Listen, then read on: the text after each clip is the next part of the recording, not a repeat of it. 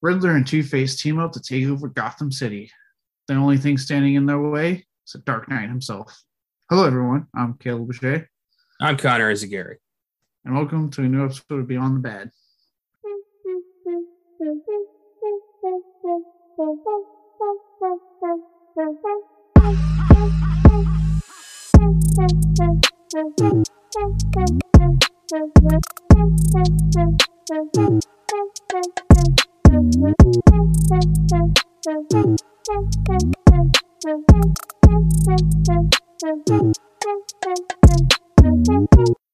Today, we're talking about the 1995 superhero film Batman Forever.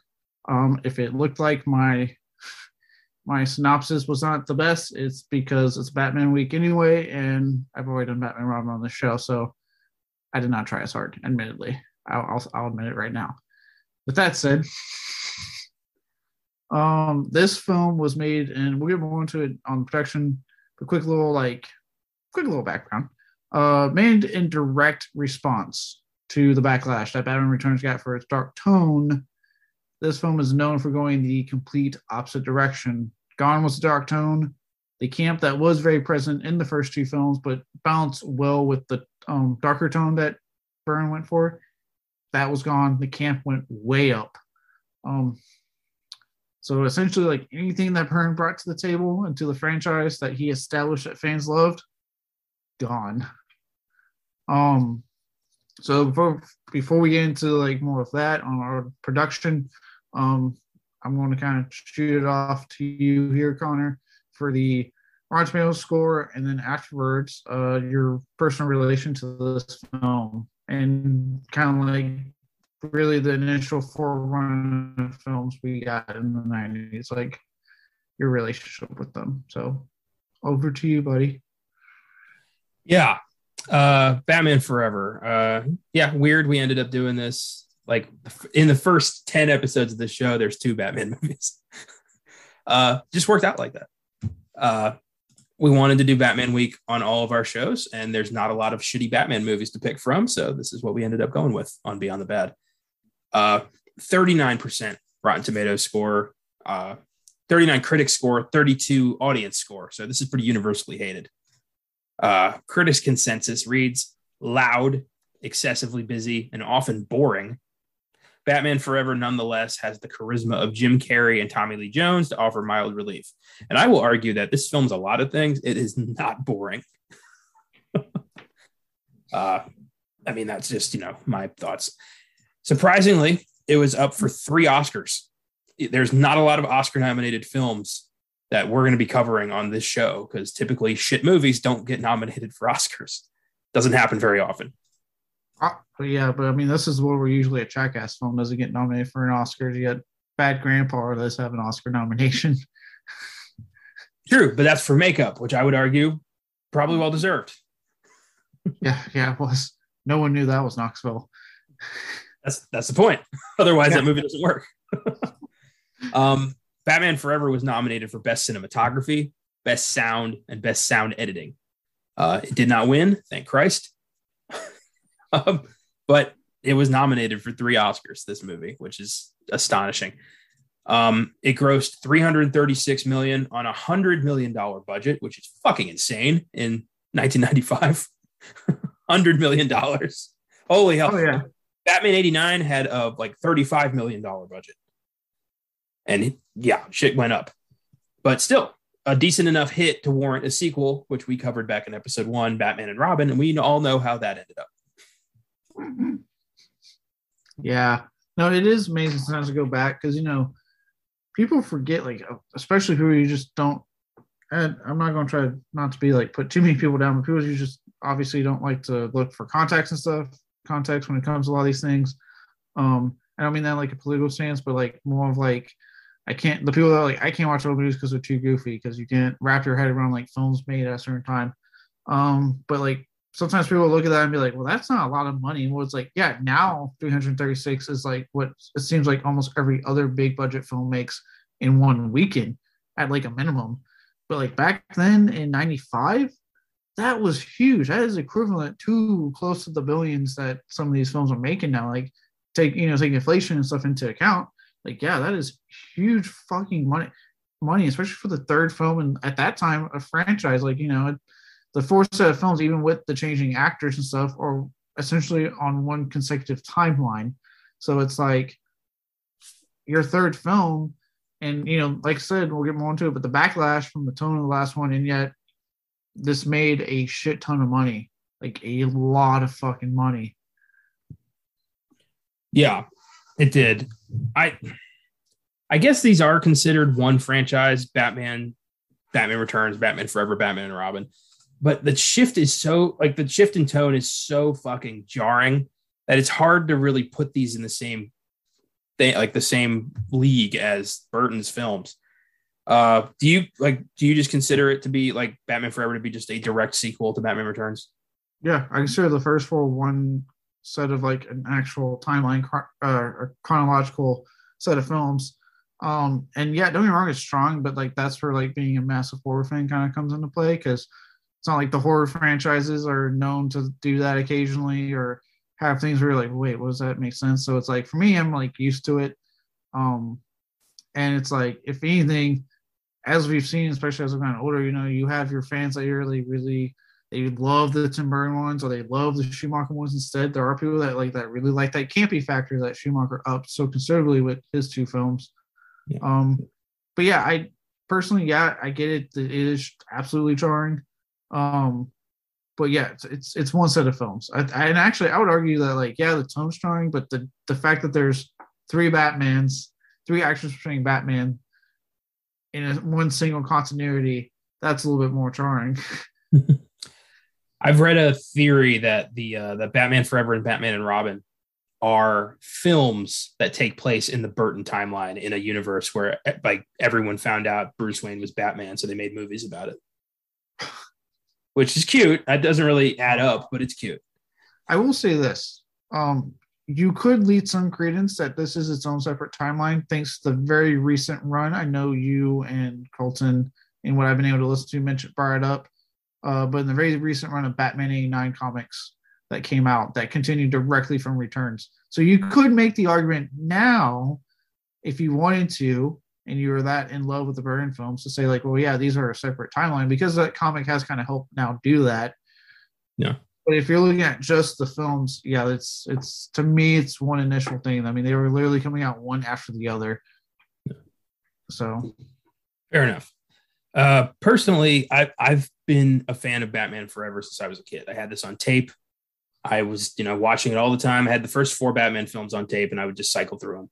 And Forever is a film I can't hate. It's not a great movie, but I can't hate it. I enjoy it too much. It's a movie I'll put on if I'm, bored and I want to just kind of put something on and, do something else while it's on. I have no hatred for this movie. I can't. I'm glad that your nostalgia has not lifted. Because I mean, look, for me, like when I was growing up, I remember as a kid, and I mean, technically it works because that's what these two films were made for. But Batman Forever and Batman and Robin were my favorites as a kid because they were cartoony and over the top and campy and stuff. And usually I'm honestly not one to lift like that nostalgia to and be like, oh, this film from my childhood that I love so much sucks. I mean, I see people do that with things like Space Jam, and I'm like, no, fuck you, I still like Space Jam. Or, Small Soldiers, or anything covered. Insert any other film from my childhood that I like. Fucking Teenage Mutant Ninja Turtles, like that initial set of films.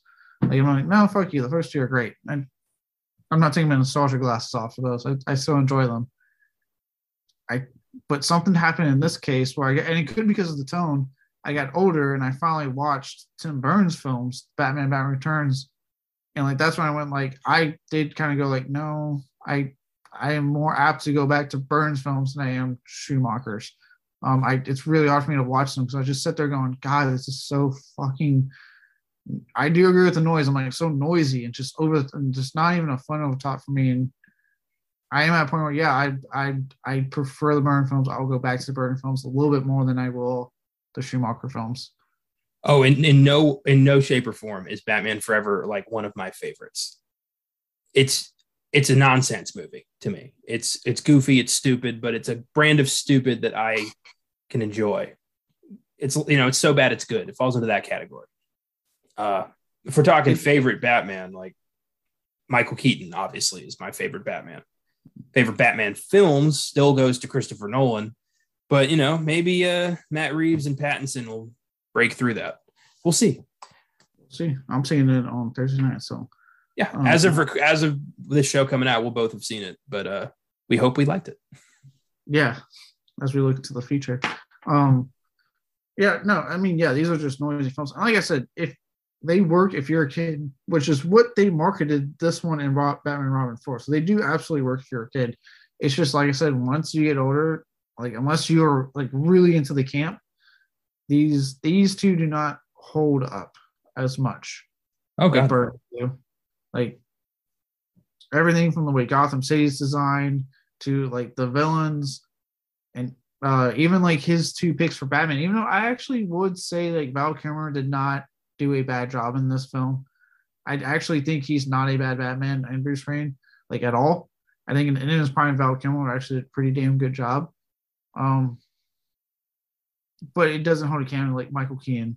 Or even at the time, because I know it was on at the time, like Kevin Conroy voicing Batman, the fucking animated series, like just doesn't hold a candle to that, Well, I think that one of this film's biggest strengths is the way it treats the duality of Bruce Wayne and Batman. I think that's very smart and very cool about like seeing how Bruce Wayne is kind of dealing with the idea that he doesn't want to be Batman forever. There it is.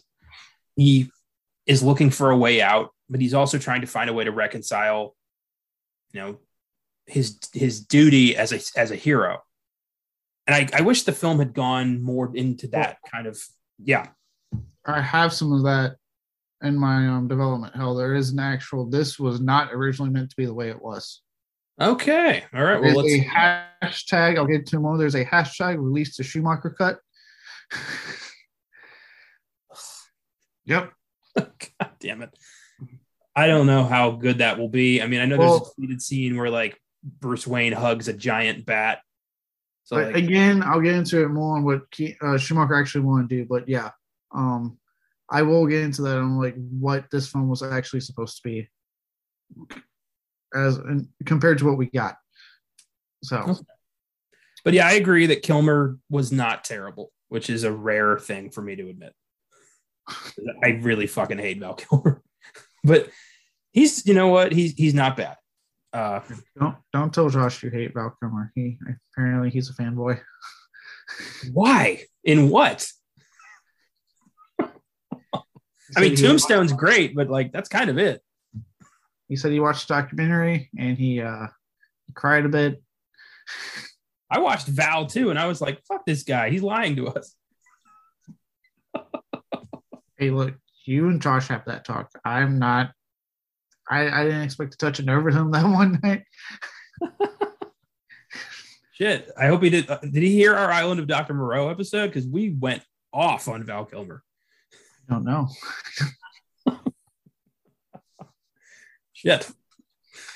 I'm not the hugest Val Kilmer fan. I do think like he had his occasional good films where he was good. Like I am a big fan of Tombstone. Underrated film in my opinion, The Ghost in the Darkness. Great fucking movie. This isn't a great film, but like I said, he is good in this as Batman Bruce Wayne. I think he's honestly, I'll say it, he's one of the few actors that actually to me pulls off both roles. I think had there been a stronger script, he would have fucking aced it because you can tell it's there. You know what? I'll give you that. I agree. It's hard for actors to somebody, the most of them either are a great Bruce Wayne or a great Batman. Very few have found the middle ground. I'll give it to Val. He did. Yeah, he was able to find a middle ground. Some goofy moments aside, but yeah, he found a middle ground. So there's nothing more we can unpack this movie. All right, starting with a little movie called Batman Returns. You may have heard of it, you may not. I don't know.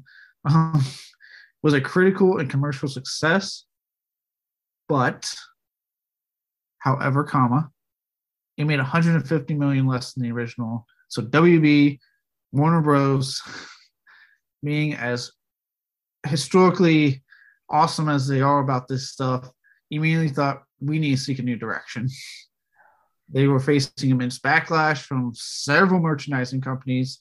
McDonald's said, "We're not going to carry your toys anymore," all because they felt the film tone was way too dark and not, I kid you not, appropriate for children. I want everyone to let that sink in because of the film we're about to get that has been called the darkest Batman film yet from numerous reviews that have been able to get published online thanks to the embargo getting lifted on Monday. But is McDonald's selling Batman toys now? I don't know. I don't buy kids' meals at McDonald's. I do buy the chicken nuggets though. I bet probably not. But I kind of agree with them. Batman Returns is very much not a kids movie. But that shouldn't be a surprise because the first Batman was not a kids movie. Like, why is this a shock to Warner Brothers? No, well, and to me, yes, Batman Returns is dark, but like to be that dark to create such a backlash, no. Especially like I said, the one that's been advertised that we're getting has been advertised as the darkest one. Matt Reeves has gone on record saying it's damn near a horror film at points. It's a film noir, and yet somehow this was too dark in 92, I think is when Batman Returns came out. Yeah, that was too dark. How the times have changed. I mean, horny Penguin Man aside, it's hard to justify that. I agree. But then Forever is even hornier. I mean, everyone in Forever wants to fuck everybody else. But you and Colton touched on it in Batman, and I will say that yes, I noticed just watching the Schumacher ones in like a span of 2 fucking months. Wow, the horny levels running throughout this series, which is actually will lead to later. Trust me, I won't let this one die, folks. This will come back up. Hint, hint to awards.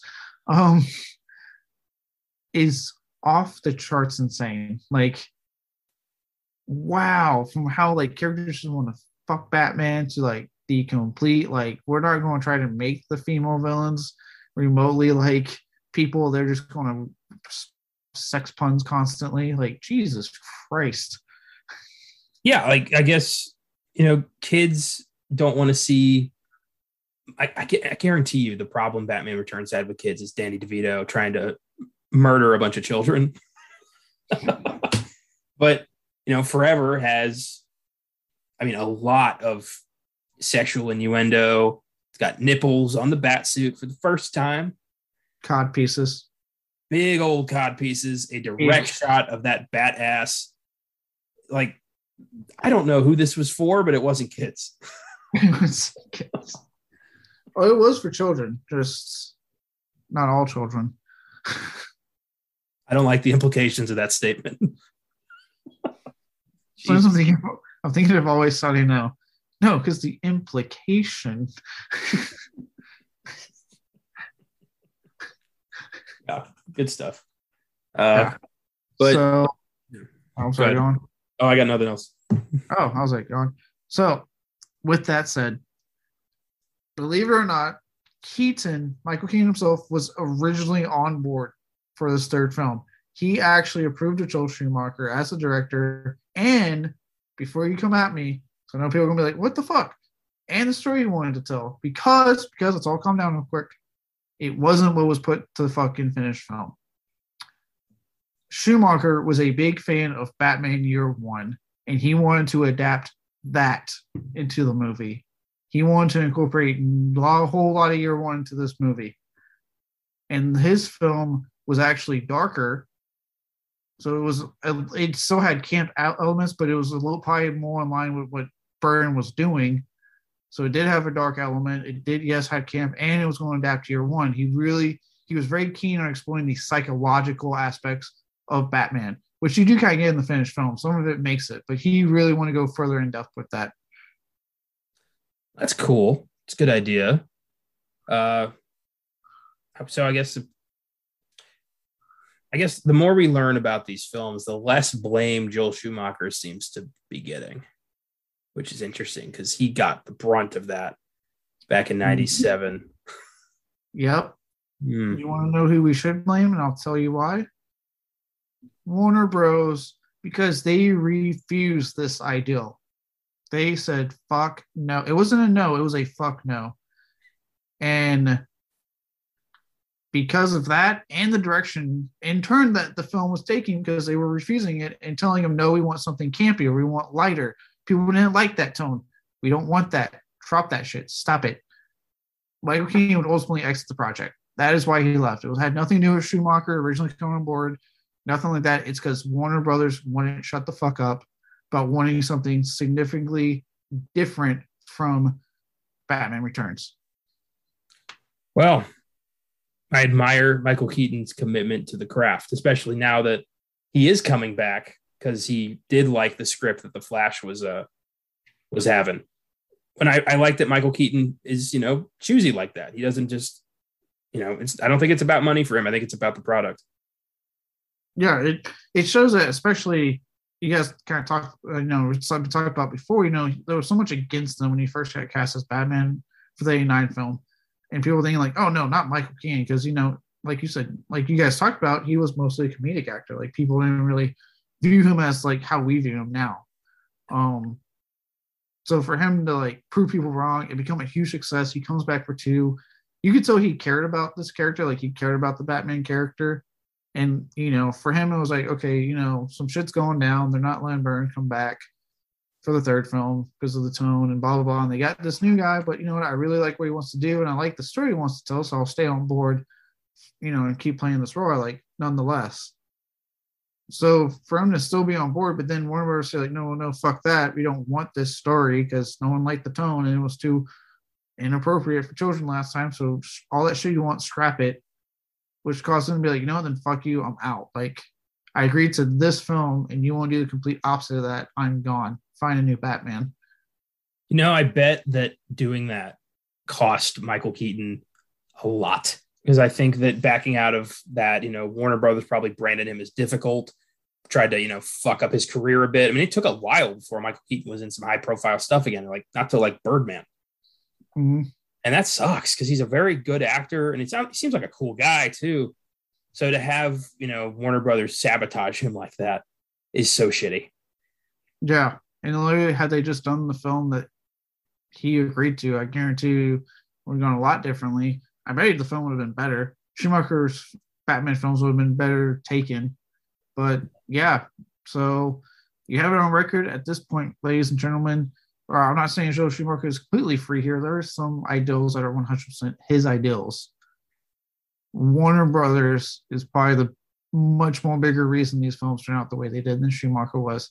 He was trying to appease them. I believe it. Warner Brothers, I mean, especially the past few years have also, fucked up the DCEU. So clearly they don't know how to handle these properties.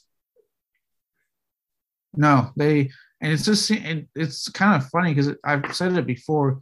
It seems like now, like very recently, I would say since Aquaman 1 came out, that they have finally figured out what the fuck they want to do.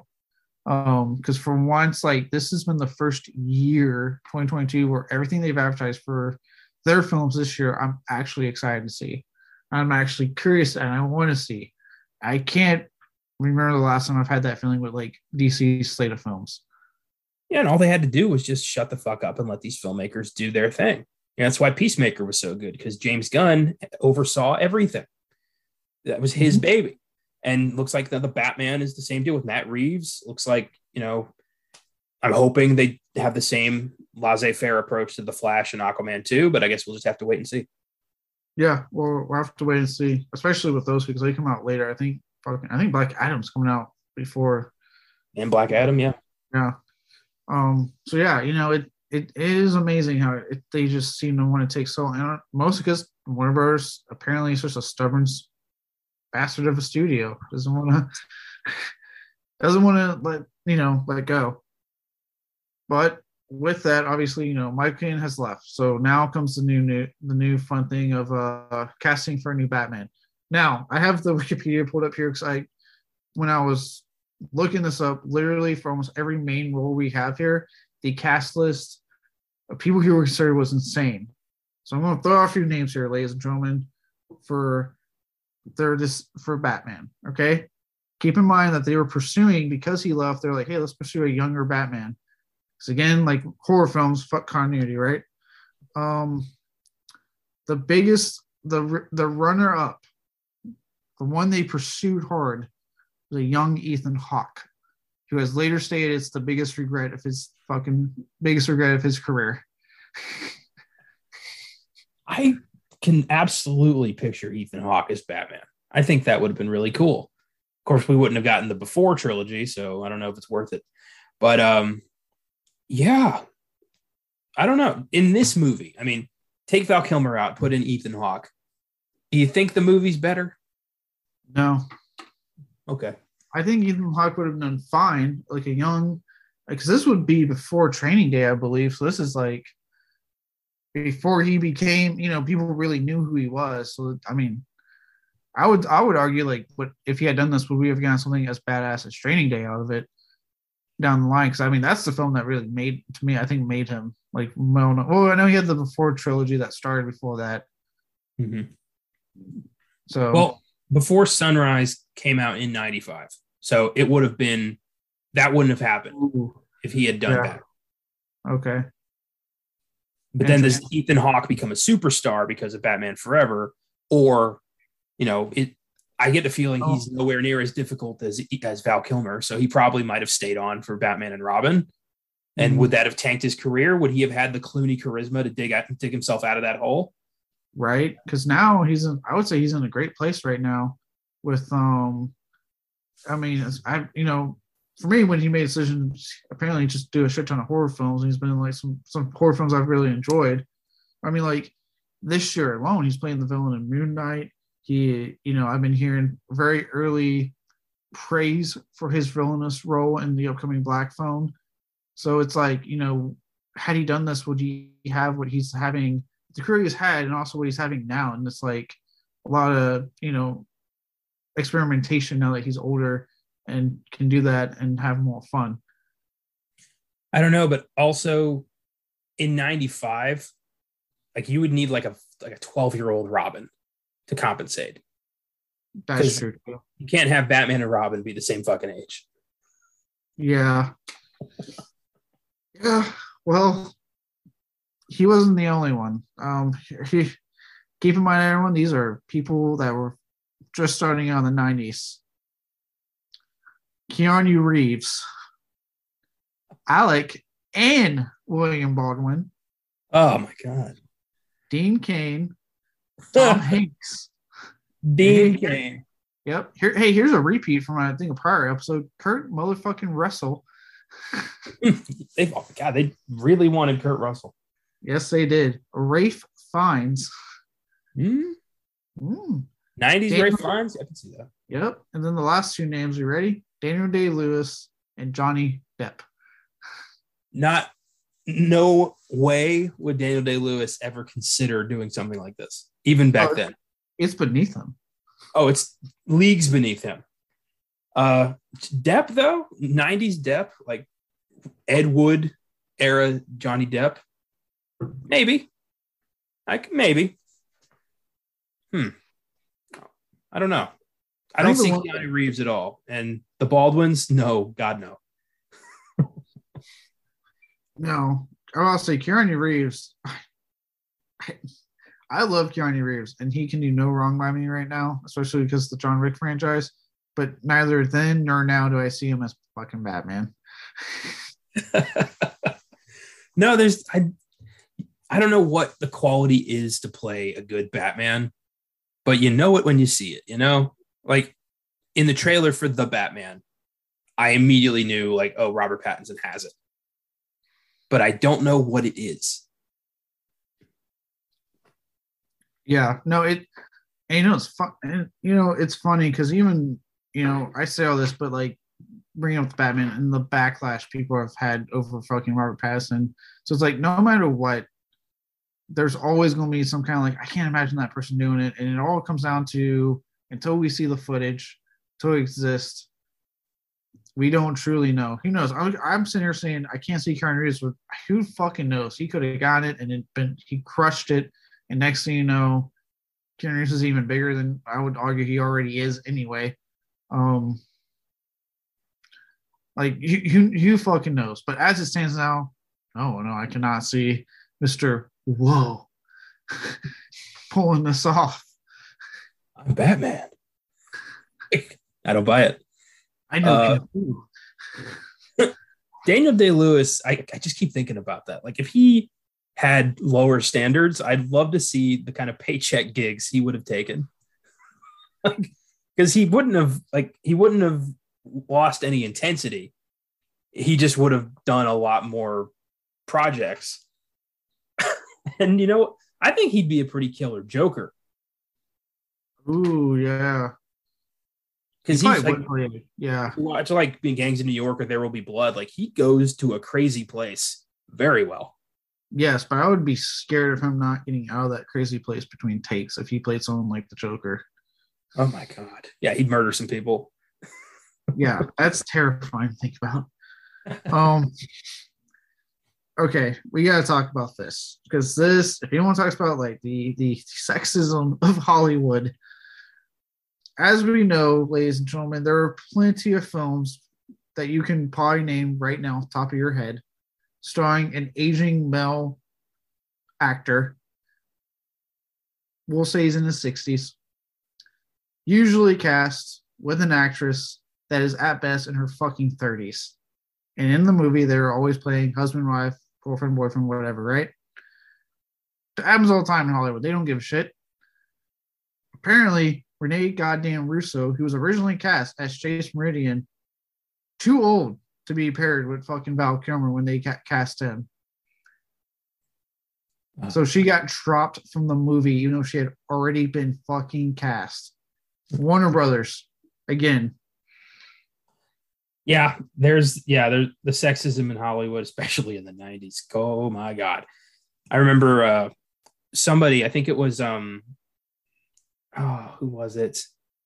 I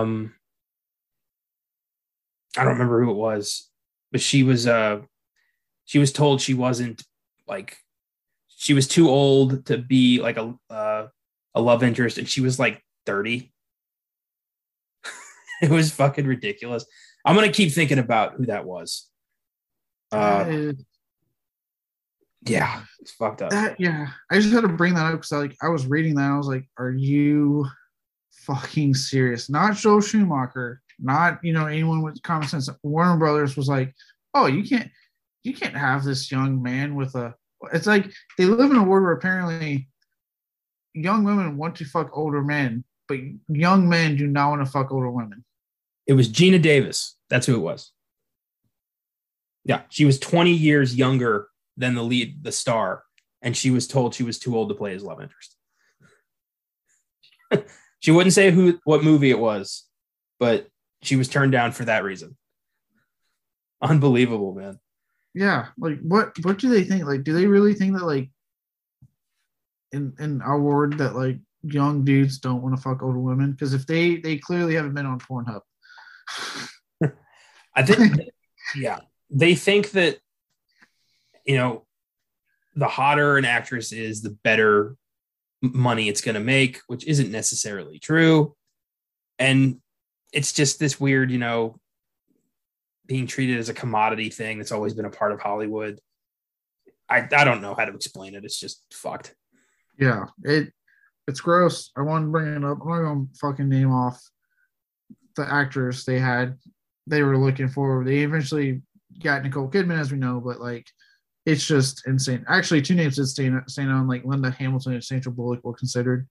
I don't think any actress could have done this movie right because Chase Meridian is written so fucking horribly. That's the thing too. It's like why did it matter? If anything, if I was Rene Russo, I would just try screaming like "fuck you," I'm out anyway. Like this is terrible. Moving on to our villains here before they land with Tommy Lee Jones as Harvey Dent. Even though, Billy Dee Williams should have been the one to come back, so I was kind of set up, but whatever. Here you got some powerhouse names here. Are you ready for this? Yeah. 90s. Okay. Al Pacino. No. Good. Martin Sheen and Robert De Niro. damn, they were going like they wanted big for Two-Face. Yeah. Yes, they were. And even Jim Carrey's role, Riddler, Robin Williams was heavily considered. Michael Jackson lobbied. He was not considered, but he lobbied for it. And then here where it gets interesting. So I'm going to name the first two names. You tell me which one I would have loved to have seen play the Riddler, just because I love this actor. You have John Malkovich, Brad Dourif. Yeah. Which, by the way, apparently he was considered before by Byrne to portray Scarecrow, and was his original choice to portray the Joker. So again, guess he rejected that idea. Fucking WB, fucking idiots. Yeah, I remember reading that in the trivia for Batman '89. Brad Dourif has kind of just been circling the Batman franchise throughout the '80s and '90s and never got there. It is amazing. I know Robin Williams, they wanted him, but because of the way they fucked with him in '89 to get Jack Nicholson, he didn't want to be a part of this. They manipulated him into being bait to get Jack Nicholson for the Joker, and he resented Warner Brothers because they never apologized to him about it. And so he turned this down because of that. Who was this? Robin Williams. Oh my God. I don't blame him on that one. Yeah. But as the Riddler, I don't know. I think the manic energy might have been too much. I feel like Robin Williams and the Joker were a match made in heaven that we never got to see. Yeah, especially 90s Robin Williams. That would have been fucking stellar. God. And some of the other names are interesting. Kelsey Grammer was fucking considered, of all people. For the Riddler? Yes. Oh, because the Riddler's a genius and he played Frasier. I guarantee you that's why. Yeah, that's why, probably. Matthew Broderick. Oh, no. Here we go. You want to hear some comedians? Apparently they were going comedian heavy. Steve Martin and Adam Sandler and Rob Schneider. Rob Schneider? Are you fucking kidding me? Yep. I'm almost surprised at Adam Sandler. I'm like, I don't see him as Riddler at all. Yeah, but all right, Steve Martin, maybe. More, I guess, maybe like 80s Steve Martin, 90s Steve Martin. I don't see it. But Rob Schneider, I can't believe that was ever really considered. That's got to be just like somebody pitched a name, and that was it. Yeah. Yeah. I was like, really? Now this one got me because it was going to happen. Mark fucking Hamill was going to get it, but contract issues for Batman, the animated series, popped up and he couldn't do it. Good. I think that would have been too distracting. Yeah, that would have been. I wasn't now. Like, it's cool to know like they were circling him, but yeah, I would have been down. I mean, yeah. Plus, he's just did such a great job as fucking the Joker on there anyway. So it's like we kind of won that one anyway. I keep thinking about Al Pacino as Two-Face. Like, I know, right? He basically played Two-Face throughout the '90s and everything he was in. Dude, Two-Face, they were going hard for the type of actors they wanted. They're like De Niro, Pacino, Eastwood. Come on, guys, we can get one of them. Eastwood, goddamn. Yeah, we got Nicholson. We can do this again. Yeah, I think if Two-Face had been written like the way he is in the comics, a gangster style actor would have worked really well. Yeah, but the way, he's basically a carbon copy of the Joker in this movie. Oh, trust me, I have a lot to say about that during the awards section. And then finally, the last bit of like reading off names that I want to do for Robin, because as I think you guys touched on it in the Batman episode where he was in that script but got cut out, and then got cut out in Returns, but ultimately appeared in Forever. A lot of like huge, like big names now, but starting out in the 90s. So before I get into one big name that everyone's gonna be like, really? Marlon Wayans had actually been cast originally, but then when Schumacher took over, they got rid of him. Schumacher this time did make the call, say like, I want to open up to other actors. So this was a Schumacher call, as opposed to the studio for all the other ones. I remember reading about that, and I think he got paid anyway. So he was like, "Fuck it." I wouldn't be mad. I'd be like, I'm still getting paid. Yeah, fuck it. And you know what? Before I had seen Requiem for a Dream, I'd be like, really, Mullen fucking wins. But now that I've seen Requiem for a Dream, like, yeah, that guy's a lot more talented than I had any idea. Before seeing that movie. I agree. He's a very talented actor, and I think he could have done justice to Robin. Yeah, and in 2022, it would have looked very progressive for a lot of people. You know, that probably would not have been their intent. So just saying. Now for the holy shit name for some people probably. Leonardo DiCaprio was considered, but he decided not to pursue the role after meeting with Schumacher. I don't know what the fuck Schumacher said, but that turned him. Oh, that's freaky. Because this was, Gilbert Grape, Leo DiCaprio, and he was young. I wonder if that would have derailed his career. I don't know. I feel like he would have been able to crawl out of it. I don't know though, because in like the 90s, he was just, he was in some dramas. He was the Gilbert Grape kid, Romeo and Juliet, and then Titanic. He was kind of seen as like a pretty boy. He wasn't, a amazing actor. Like he didn't have that clout. So I don't know. And if he does Batman and Robin, he doesn't do Titanic. No, that's true too. And look what that did for Chris O'Donnell's career. Now he's been relegated to NCIS, I believe. He got demoted to TV, and he's never been allowed to leave. No offense to those who like that fucking long running show, but I'm just gonna tell you right now, as someone who's in the Navy, they don't operate like that. Moving on. Some other 90s who's that they considered: Matt Damon, both of the Coreys, Ham and Feldman, Mark Wahlberg, Ewan McGregor, Jude Law, Alan Cumming. This one kind of made me laugh. Christian Bale. That's funny. Yep. And then finally, Scott Speedman, Underworld guy. Oh my God. What happened to him? He was in The Strangers, and then that's all I remember. That's all for Robin. Yeah. Mark Wahlberg as Robin. 90s Mark Wahlberg. Fear Mark Wahlberg. I would want that. Say hi to your mother for me. Batman, you gotta help me. You got my family. Come on. Oh my God. But then, Batman and Robin happens. No Boogie Nights. So No Boogie Nights, no Ted 1 and 2 that I quite enjoy watching. I think Ted 1 and 2 still happen. That seems like a fixed point no one can erase. What is it? When Ted finds the porn he was looking at in the second one? Oh my God. Oh my God. My favorite moment is when they're having the fight in the hotel room and the TV falls on him and Mark Wahlberg's crying, "My dick got squished by the TV."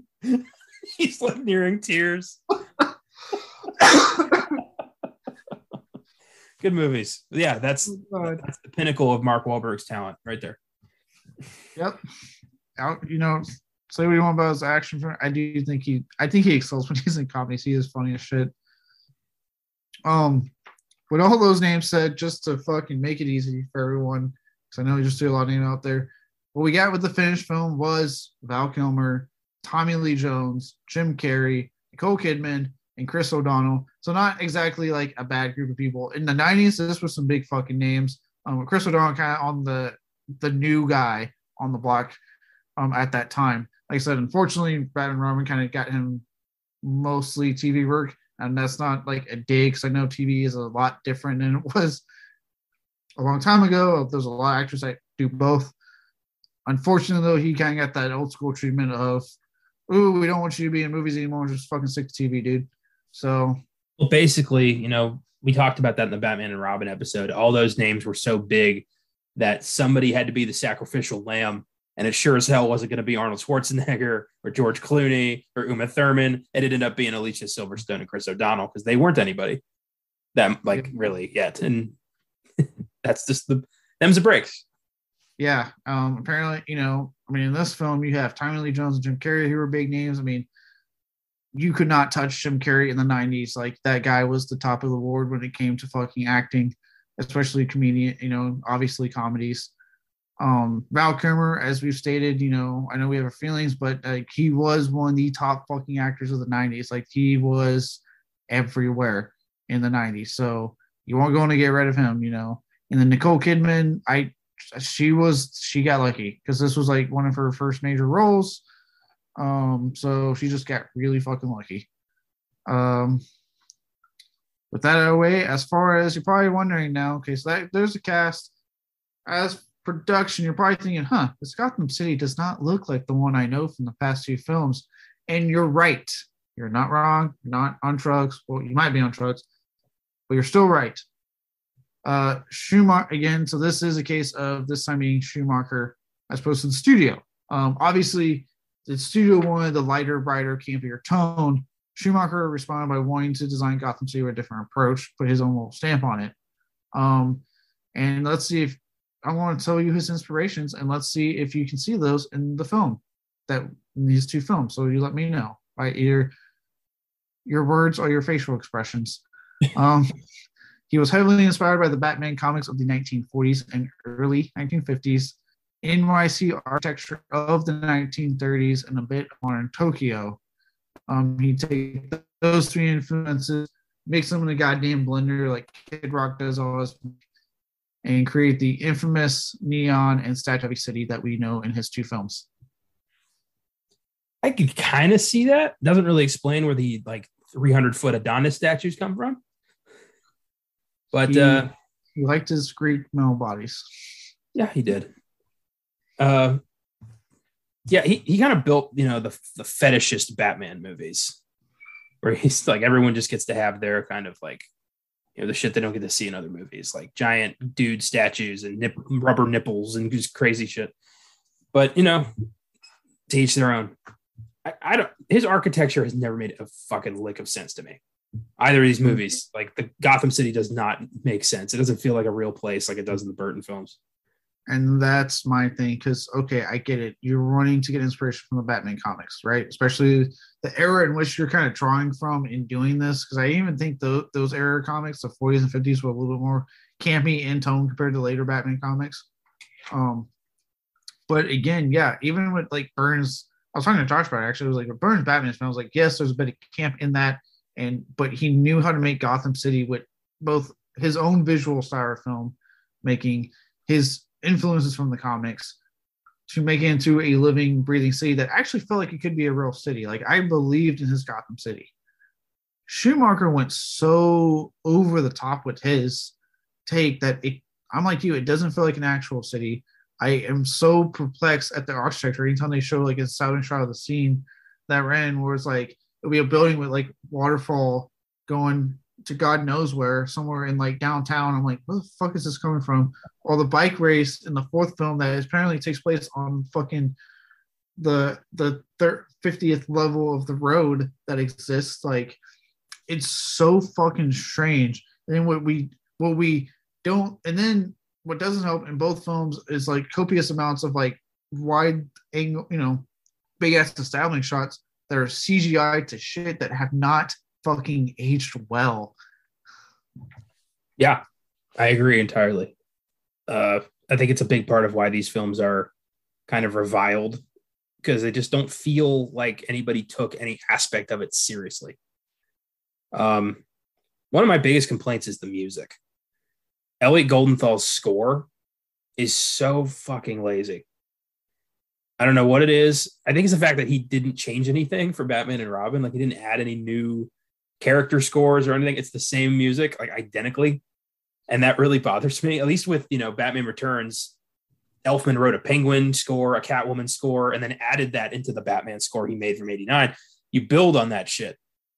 Goldenthal just copy pasted and was like, fuck it. I don't care. Well, I mean, again, especially with Batman and Robin, they weren't making a movie. They were making a glorified commercial, so fucking merchandise. That's what blows me away with Batman Robin. Like no one went to that thing and let's make a sequel to a fucking big hit film. Let's just they've been thinking we gotta sell toys. I'm like, why would you go into that trying to make a 2-hour film? It boggles my fucking mind. Yeah, it's fucking crazy. And compared to the other music, like the music we've gotten for, like Elfman's score is iconic. Hans Zimmer's score for the Dark Knight trilogy, I think, is pretty up there in terms of, association with Batman. Michael Giacchino's score for The Batman, I already fucking adore from what I've heard. Goldenthal's sounds like the redheaded stepchild of Batman scores. It's like, yeah, it kind of counts, but nobody loves you. No one really wants it. Yeah, it's just that's always bugged me my whole life. Like, why did they change it? Or why didn't they just keep the Elfman score? If it's the Batman music, why didn't they just keep it? Because again, probably Warner Brothers absolutely wanted to distance themselves from the first two. If you couldn't tell, by the way, everything's been going with this one. It's been WB stepping in constantly saying, nope, this is what we want. Nope, don't do that. No, you want to keep Renee Russo, who's probably only in like her 30s, and have her be a love interest to a young 20-something-year-old Val Kilmer? No, how dare you? Get rid of her. Drop her. Like, what the fuck? Warner Brothers, like, shut. This is why you've had such a troubled issue with DC. Warner Brothers, shut the fuck up and let these guys make their goddamn movies. I wish DC had, built their own studio like before they were joined at the hip with Warner Brothers. Wonder what these could have been like if DC had full creative control over their products. Probably be like the animated films that we get that people like a lot more. Yeah. Then we'd actually have something to rival the MCU and there could actually be some like serious competition in Hollywood. But, I know. Yeah. Nope. Imagine a world where like they do we got the multiverse of madness for Marvel and DC's like, well, Crisis on Infinite Earths, motherfucker, top that. Like they just doing that to one another. Oh. Yeah, it'd be fucking great. Oh my God.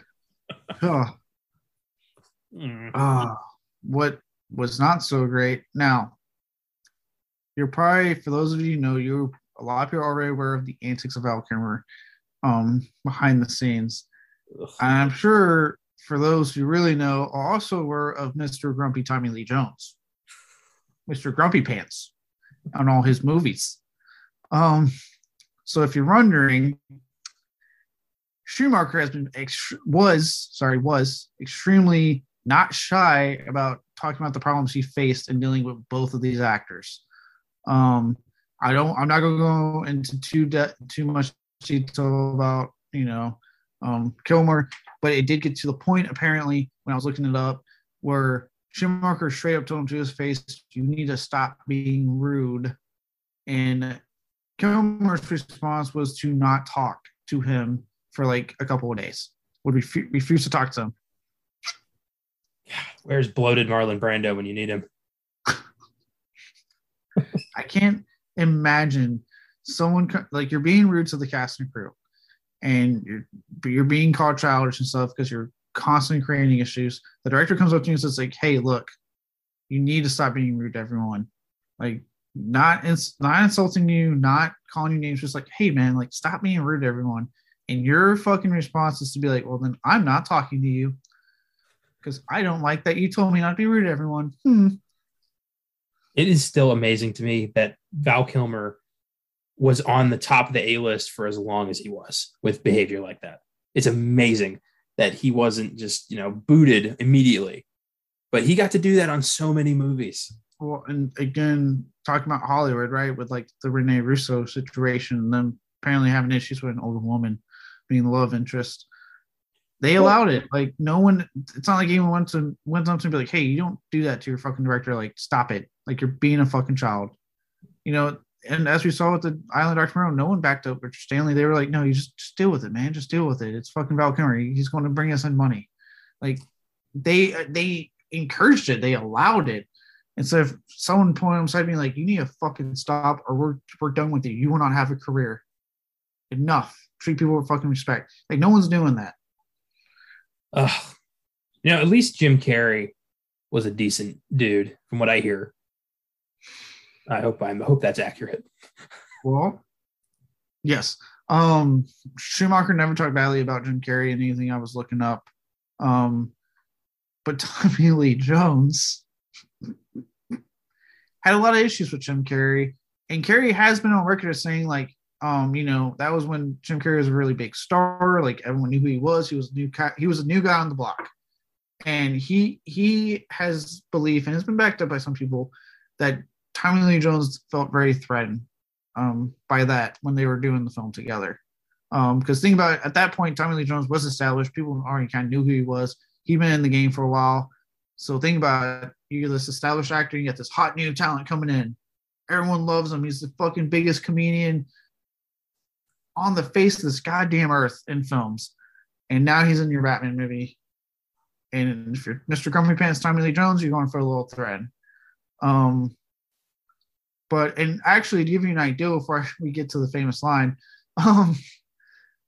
even Val Kilmer, when I was watching Bone Features, he actually clarified something. Mr. Kilmer pointed out that there is a magazine article trying to say that he didn't like Jim Carrey. And he goes, nope, that's wrong. He goes, I love Jim Carrey. He's like, he was a delight.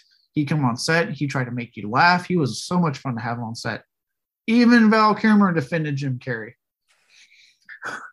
I mean, I don't know if that's the guy I'd want in my corner, but still, that's kind of neat that, Jim Carrey was just trying to, lighten the mood on what I bet was a tense set. Yep. A lot of people made a comment that, like, a lot of the actors, like Christopher Nolan, saying, like, yeah, Schumacher said, like, he would just come in and he was like, they're like, he was this big personality, but he was never egotistical. He just loved to make people laugh, and he'd always do something goofy, and he was just trying to have fun with people. And so, yeah, from what I've heard, yeah, he was an incredibly great person to work with. Nice dude. I know he's had some kind of weird stuff in recent years, but from what I understand, incredibly great dude to work with, and just trying to make people laugh. Him being fucking Jim Carrey, for Christ's sakes. I hope at least once. I bet he didn't, because Carrey seems like he's good at reading the room. But that scene in Ace Ventura when he talks out of his ass? Yeah. I hope he did that to Tommy Lee Jones at least once.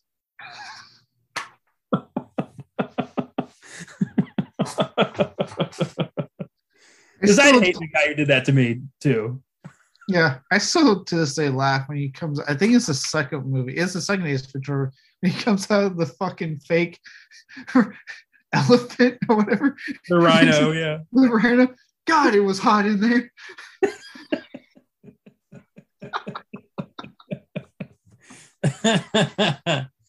Yeah, funny stuff. But yeah, I can't wait to see him in Sonic 2, because I'm telling you, Sonic the Hedgehog was like a return to form for him. Like, he was so fucking good in that. Oh, cool. But yes. So sorry, but yeah. So you're right. Jim Carrey was not difficult. He was probably one of the easier actors to work with on the set.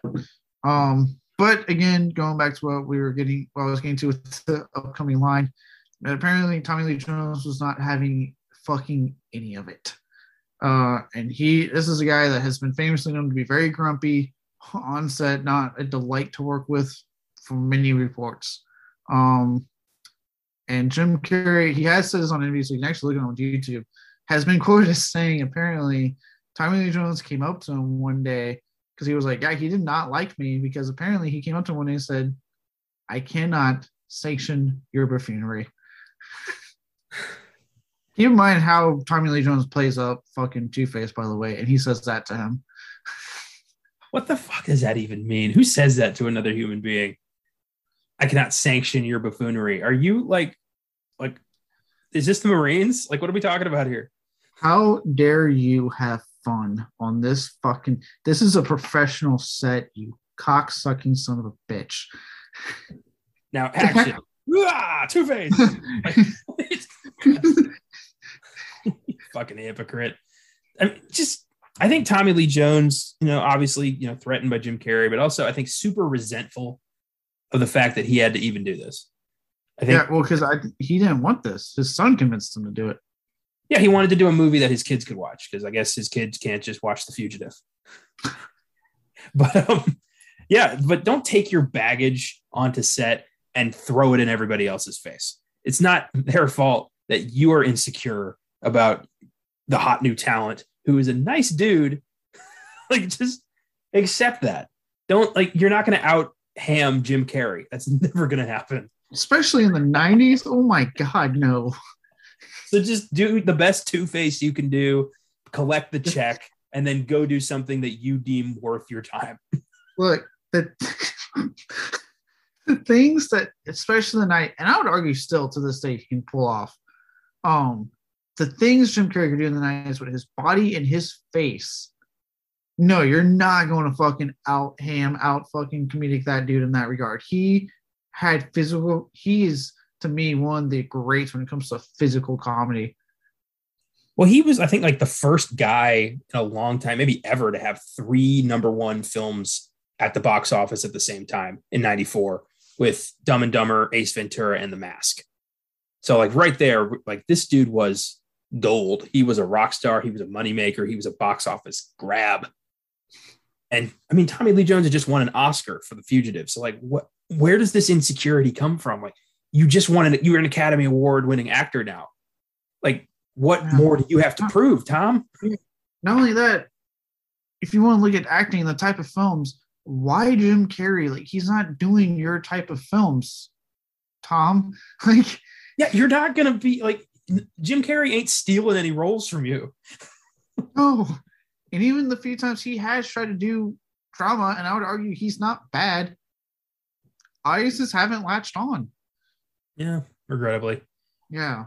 So I think it's like, funny that, like, from what I've seen in Tommy Lee's career, the only one who seems to be able to soothe the savage beast is Will Smith.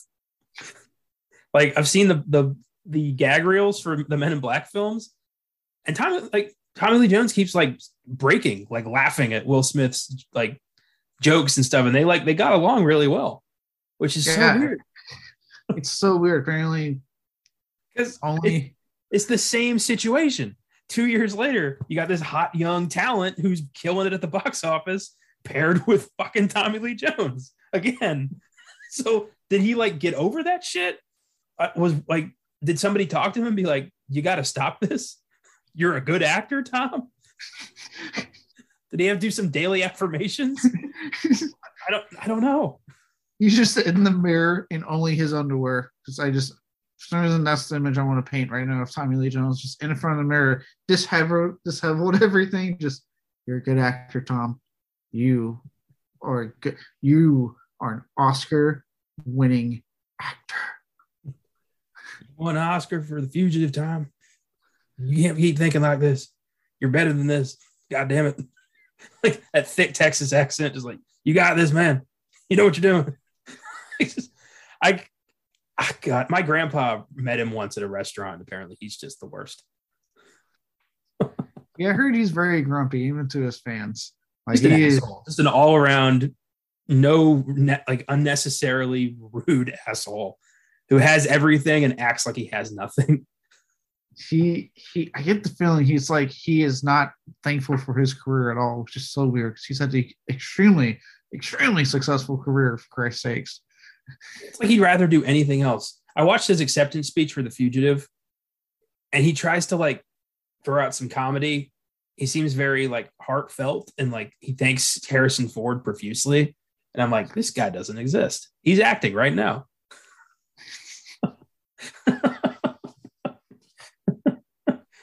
And also that was in like early 94. So I bet at the time he was probably in negotiations to take Two-Face.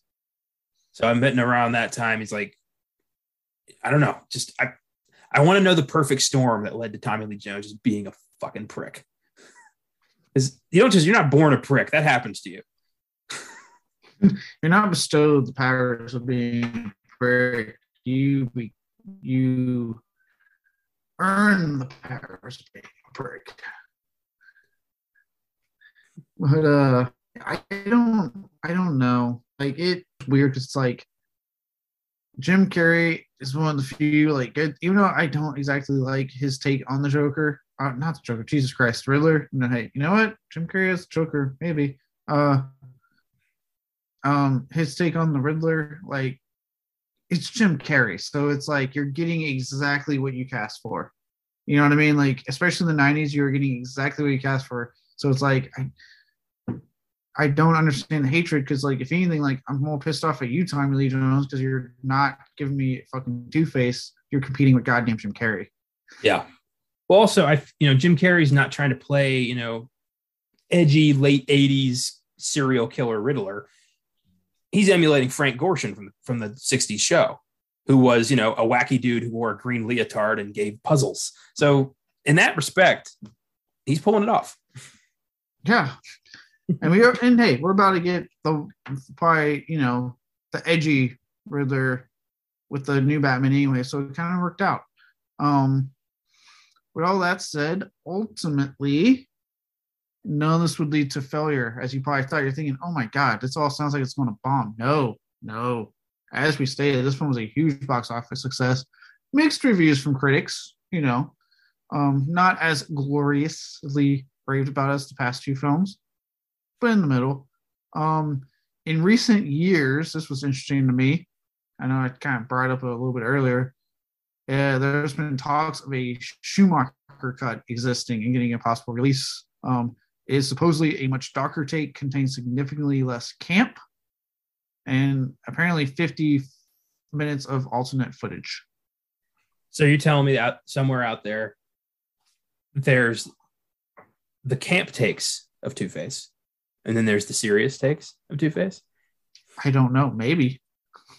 Because that would make me laugh. If there's there's a world out there where Tommy Lee Jones is a fucking fantastic Two-Face and Jim Carrey is a restrained Riddler, and Schumacher said, you know what, let's do one take for fun. And that became the movie. For some reason, I'm thinking of Dr. Strangelove and what they told George C. Scott. Thank you, George C. Scott. When they were like, oh yeah, we're not rolling. This is just for fun. I love that, but that's ballsy, man. That is ballsy. And I remember when I read that, I'm like, that is not the same fucking Kubrick that I know. He was like, it has to be this way. And if you go out of the way I want you to do it, I will be angry and you won't know it. I reiterate, nobody is born a prick. It happens to you. Somewhere between Dr. Strangelove and The Shining, Kubrick lost the will to live. You guys can't fight here. It's the war room. I love Dr. Strangelove. That is such a great movie. They have planes that go, ooh. I love when he's like arguing and George C. Scott just fucking falls over and like flips and then gets back up and just keeps going. Like, oh God. Yeah. Oh, such a good movie. Before we move on to awards, though, is there anything else you'd like to add? I know I really was trying to crunch quite a bit into like a shorter thing than what I was looking at. There's a scene in the movie where we get to see on a small little television the origin of Two-Face. When Harvey Dent is in court, Batman's just sitting in the crowd, I guess, like waiting to testify, I guess. And nobody checked Sal Maroni before he got into that courtroom. And instead of bringing, I don't know, a gun, a knife, a pencil, something stabby, something shooty, pulls out a little jar of acid and hurls it at Harvey Dent, who somehow uses a file folder to cover half of his face, and the other half gets doused with acid, and Two-Face is born. But if you watch very carefully, that acid got on his entire face. Everything about that scene is ridiculous. Like, yeah, first off, it's a decently sized jar of acid. So first off, I'm like, how did that get through security? That's going to bulge. That's going to bulge. The bailiff's going to see that. Yeah, there's bulges happening wherever you put that. Then secondly, Batman is just sitting in costume. So during the day, which means Bruce Wayne ain't doing shit at his company, he's sitting in costume to, I guess, testify against a fucking known crime boss. I don't think your testimony there, Batman, like it's a fucking crime lord. They are aware of his crimes. Well, also, like, I'm pretty sure that any evidence obtained by Batman is completely inadmissible. He is not a sworn officer of the court. He has no right legally to do any of this shit. There's no way he's going to be like, his testimony is going to fly here. Sal was going to get off. He didn't need to attack Harvey Dent. Well, maybe not in this world. In this world, apparently, they're very accepting of Batman.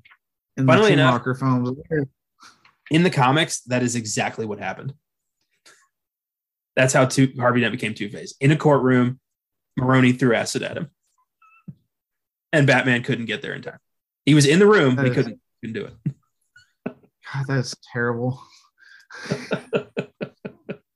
It just seems extra ridiculous in this movie for some reason. I think to me, it's just the fact that like the acid clearly goes over his whole face. And they act like it was a perfect down the middle divide. I think to me, it's like that and just seeing Batman in costume in court. Like, just sitting there like... He didn't pat Maroni down before he went up there?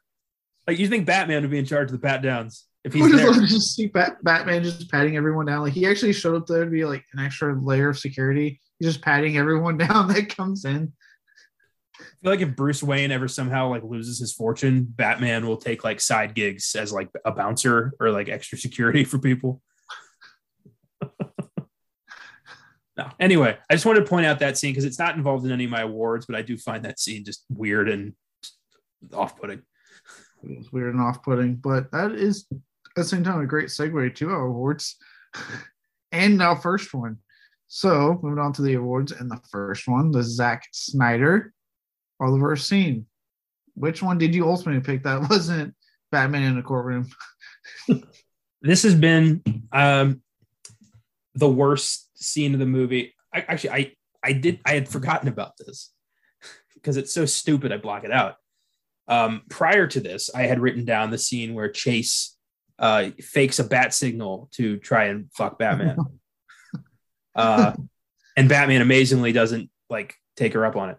I didn't include that scene because something happened later on, and I'm like, somebody wrote this down. They had to choreograph this.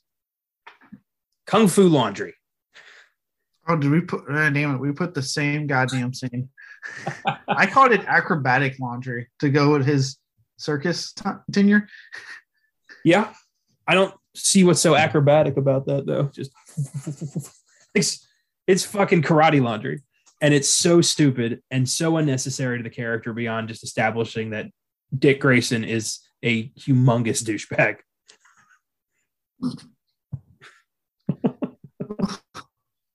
The way it's like set up, the music playing, the cutting of it, it's just so fucking out of nowhere and like obnoxious. And Alfred isn't shown to have seen the whole thing, which means Alfred just stood there and watched this all happen.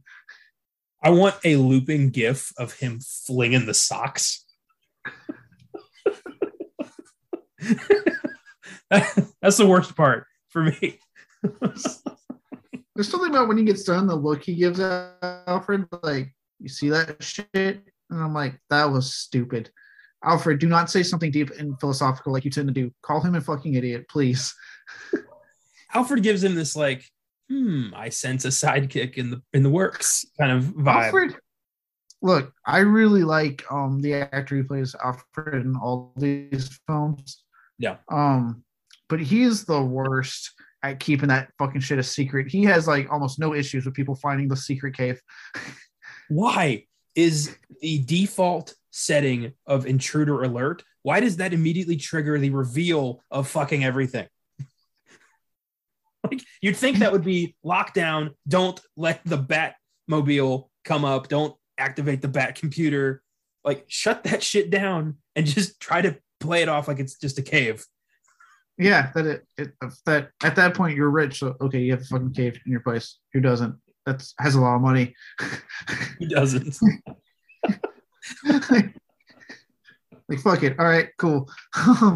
Yeah, it's insane. That and the fact that in this full run set of films, anyone who ever stumbles upon the cave either becomes his sidekick or Batman fucks because it's a female. So, like, yeah, I don't understand. Like, their security on this Batcave is atrocious. They don't give a shit. Well, also a lot of it's just Alfred taking liberties. Like in Batman 89, he literally just leads Vicky Vale into the Batcave because he feels like Bruce needs a pick me up. It's like, here she is. And in this one, he's like, you know what? I did just make Robin a costume. Oh, and also my granddaughter is going to be joining the team. I hope that's okay. Just does he run any of this shit by the guy he works for? No, Alfred's like, you seem lonely. Here's a sidekick, or if you wanna, huh, Bruce? It's been a while. I know, I'm Alfred. It's been a while. I don't know why it's been a while. You're Batman. I do like the idea that like Alfred really cares about Bruce Wayne's sex life, and like he just sits there and is constantly like trying to get ladies to come over for Bruce. Something about that's really funny to me. One of my favorite stupid scenes is when Bruce is activates his like video watch, which was a thing people didn't have in the 90s. So Chase should be a little concerned about that. And Alfred's like, he took the car. And he's like, what? My Bentley? He's like, no, the other car. My Jaguar? No, the other car. Like, she's right there.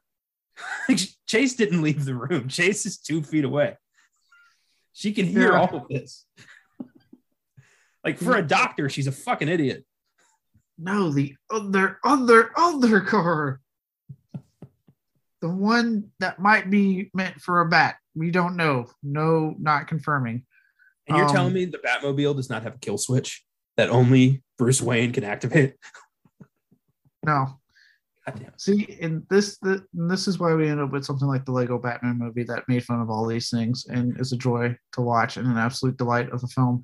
My favorite thing about the Lego Batman movie is, besides the fact that they left in, like, they put in the line, you want to get nuts, like, let's get nuts. Besides that, it's the fact that Billy D. Williams played Two-Face. Yeah. Oh, the love they crafted into that film is astounding.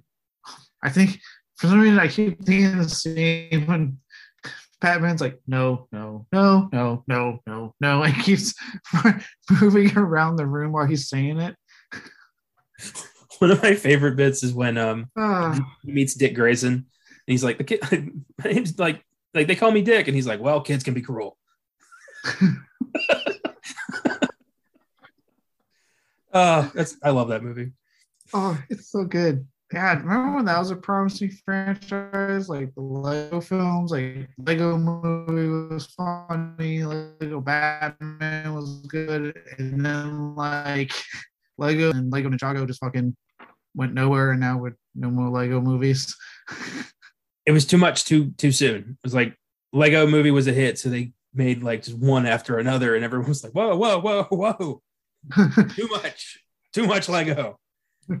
Calm down. We know we like the Lego movie, and we did like Lego Batman, but let's calm the fuck down now. That's what happened. Yeah, before I move on to the line, I did have one backup, so I didn't know if we were going to pick the same fucking laundry scene, which we did. But the other pick I had lined up was on the scene when Batman bursts through the fucking ceiling tower thingy, and the rando in the crowd, a grown man, it's Batman, or it's Batman, like, is screaming it like a child right next to Chase Meridian, by the way. Like, what was that for? One of my what's in the box that I didn't pick, I almost did. It was just that quote, Batman, yeah. It is so weird. I love seeing extras try too hard in movies. Oh, yeah. Oh my god, yeah. That's a good one. Oh god, yeah, that was a woo. With that though, let's move on to the worst line. Arlen, what you got? I've got 2 lines.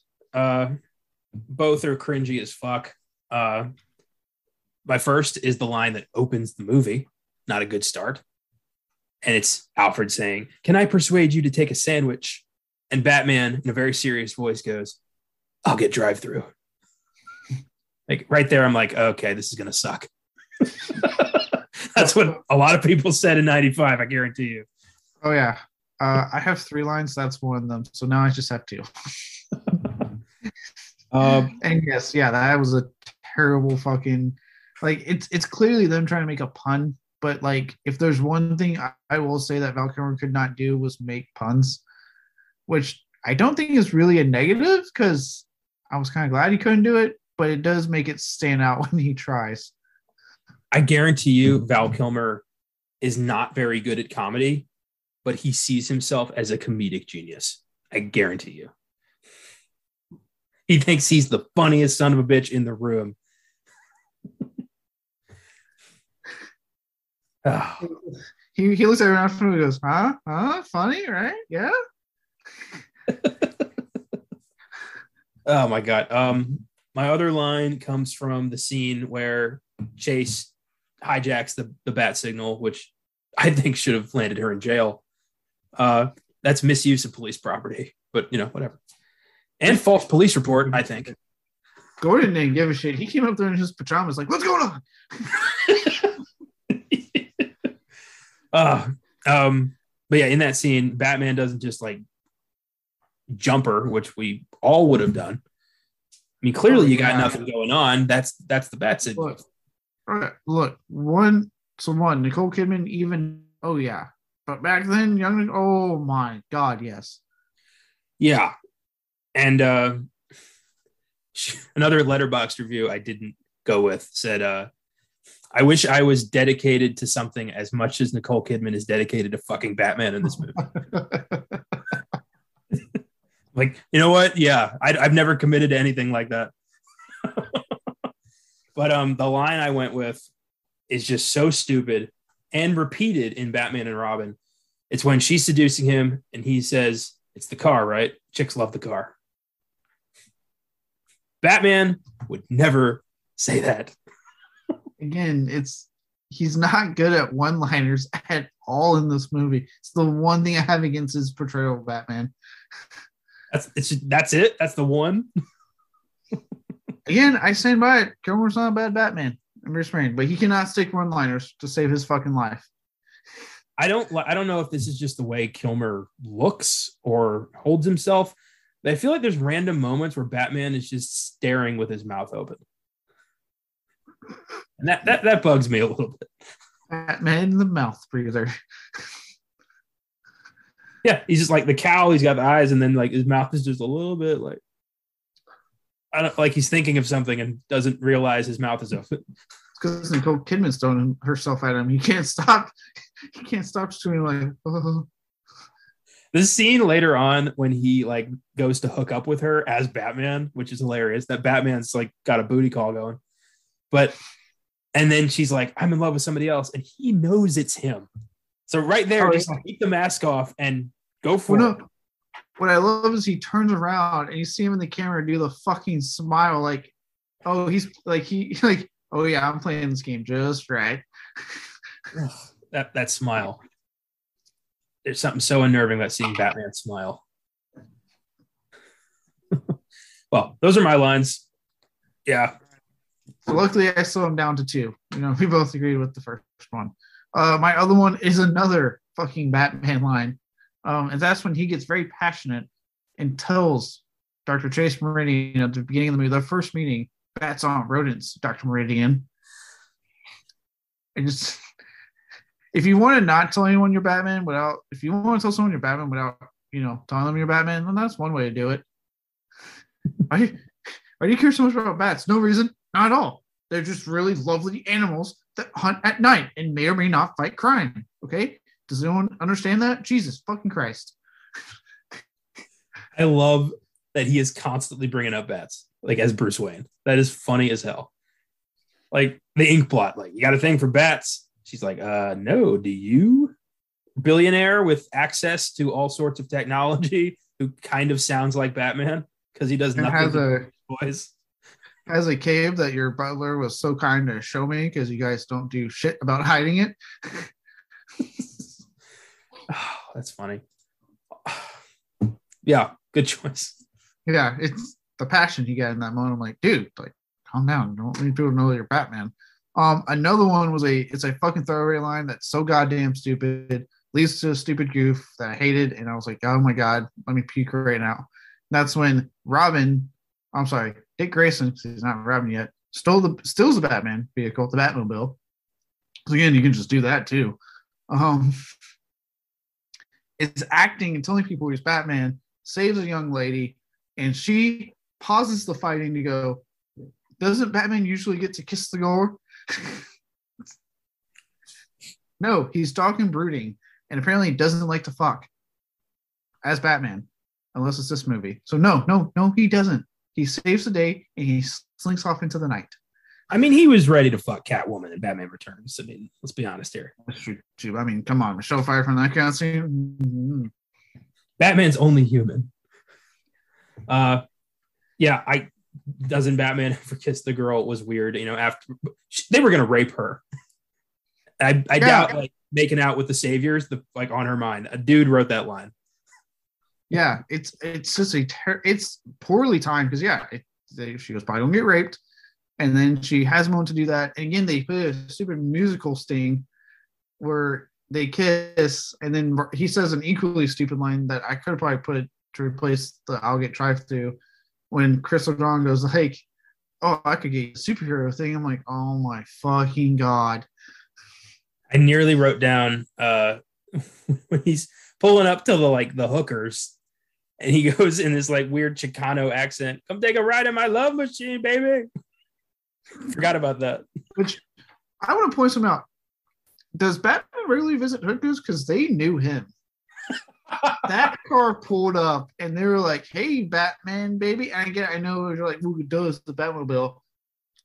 They were up close and personal. Like, has Batman visited some hookers to get some rocks off? And if so, does he keep the mask on? Batman stops crime by any means necessary. The things he needs to do for intel are between him and whoever he's banging for that intel. And as we've established, this Batman is a horny motherfucker. He's not the only one. I do love when he's like, when Chris O'Donnell goes up against like the gang and they're like, "Who the hell are you?" He just arrogantly goes, "I'm Batman." And they're like, they start laughing at him. He's like, "I forgot my suit." What? Like anyone's going to buy that shit. Yeah. And then, they see the actual Batman. They're like, "Oh shit, we gotta get out of here." It's like, no, see, that's what you want. Like they see the actual Batman and they actually get scared because he's going to kill them. Because say what you will about Batman doesn't kill, some of those punches and moves he's pulling off are going to kill him, man. I'm just saying. Oh, dude, in the Schumacher Burton films, Batman kills quite frequently.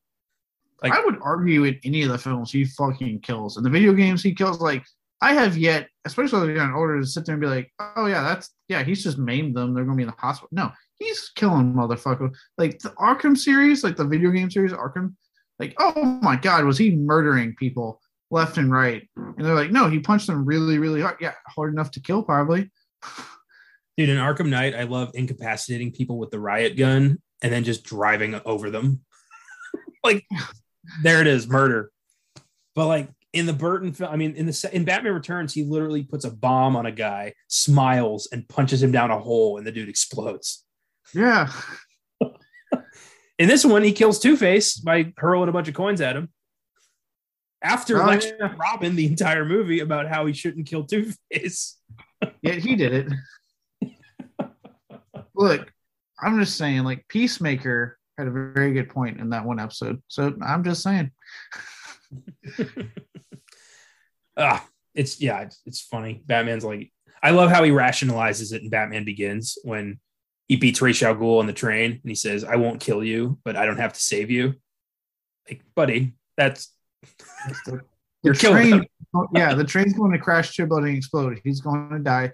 The Lazarus Pit has not been established in the universe, so he's going to die. Yeah, but whatever. Batman's a hypocrite. We all know that. Yeah, we know that. But now let's move on to I kind of on point with hypocrites here. The Steven Seagal, the worst performance. What do you got? Okay. So Val Kilmer is good as Batman. I'll give him that. I don't necessarily care for the man, but he has what it takes to handle this one movie. Tommy Lee Jones is over the top and ridiculous, but I don't hate him. The only one I can't stand in this movie is Nicole Kidman. Okay. I hate the character of Chase Meridian. She is supposed to be a brilliant psychologist. Not once is that ever shown. Like, Schumacher in the bonus features talked about how he was happy to get her because she brought so much class and sophistication to the role. I was like, when she was on a building in lingerie trying to fuck Batman after using the bat signal just to fuck him. Like, okay. Class? What are you talking about? Oh my God. Yeah. Her character is like just constant. Her whole arc is I want to fuck Batman. There is nothing else of substance in this character. Nothing. Oh man, that's good. It's not my pick, luckily, so we did diverge, but no, that is good because I do think Nicole Kidman is trying performance-wise, but god damn is that her character ran terribly. It's like it doesn't matter how, me and Josh talk about all the time sometimes. It's like sometimes it just does not matter how hard you're trying as an actor or as a director. If it's a shit script, it's a shit script. True. This is that case. Like she can try as hard as she can. The scripting for her, the dialogue for her is fucking awful. Yeah, it is. I've always had a problem with this character. The weird way she's trying to help Bruce Wayne through his repressed memories, which never really comes up again. And the fact that she couldn't figure out that Batman and Bruce Wayne were the same person. You couldn't make that connection. No, she had to literally kiss them and then be like, your lips taste familiar. Oh, yeah. So there it is. Who do you got? I went with Tommy Lee Jones. Fair enough. Due to the fact that it's, to me, him not really trying to give us a good Two-Face. He's merely competing with Jim Carrey. And to the point that it's just, I'm watching the Joker again in Batman Forever. There's nothing about this that screams Two-Face. I don't see how. You told me, you just said, he literally just won an Oscar. What the fuck is going on in this movie then? There is nothing that tells me this guy is a good actor in this film. I'm just, again, trying to compete with someone that he doesn't need to compete with. Jim Carrey is trying to do his own fucking thing with the Riddler, and it works to the most part because, again, he casts in his prime Jim Carrey. And it just got to the point where, it was less like he wasn't Two-Face. He was fucking Joker that just looked like Two-Face. I just want to point out something that I never noticed before until this recent viewing of the movie. Every time Two-Face flips his coin, they cut away real fast to a coin flipping, and then they cut back to the coin landing in his hand. That tells me one thing. I don't think Tommy Lee Jones knows how to flip a coin. And I don't think he bothered to learn. Because we never see a full shot of Tommy Lee Jones flipping the coin and having it land in his hand. They probably asked him and he got grumpy and he went, okay, never mind, I'm sorry. It's like that scene from Taken 2 or 3 where Liam Neeson hops the fence and it's 18 different cuts. She can't do it anymore. The only thing I really liked Two-Face's introduction when he flips the coin and he's talking about the nature of luck. That was Two-Face.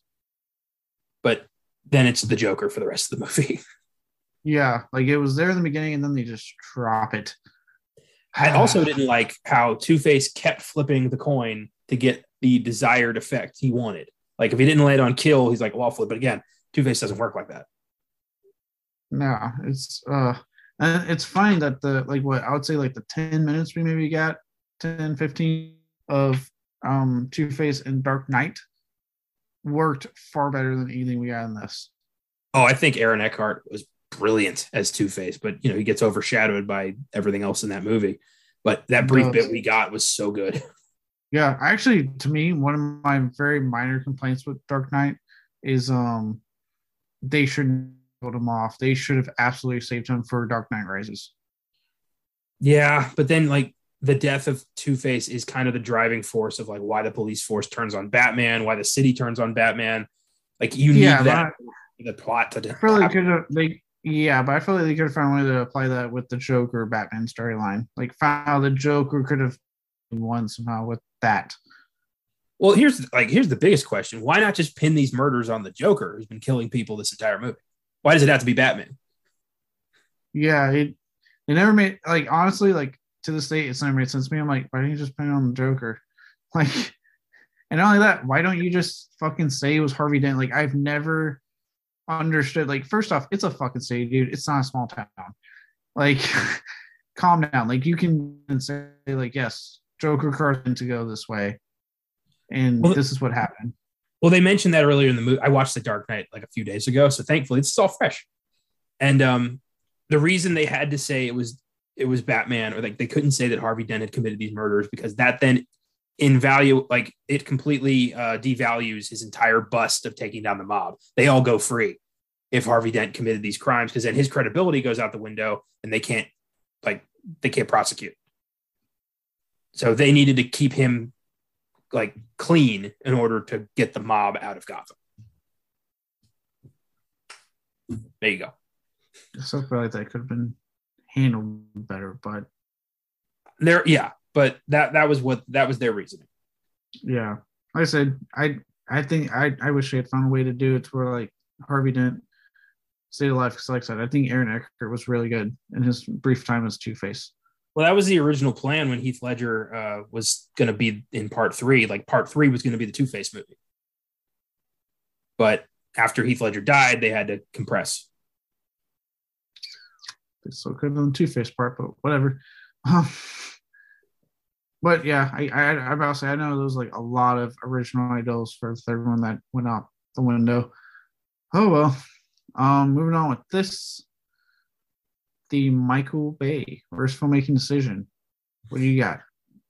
I had a couple things here. I had that brief scene where he does smile after meeting Chase for the booty call. He's like, I'm gonna fuck this lady out of costume. Totally without the mask on. No cod piece for me. I had that. Robin, stay out. I think it's weird that Robin's dialogue is clearly written for somebody who's supposed to be like 13, 14 years old. Yeah, it's astonishing. Chris O'Donnell's like clearly in his 20s, and I'm like, you guys should have maybe rewrote this dialogue. But I ultimately had to go with a very odd story decision that is so nonsensical. It's when Batman or Bruce randomly decides to quit being Batman in the middle of a crime spree. When he's just like, you know what? Chase wants to bang me, so I'm done. I'm out.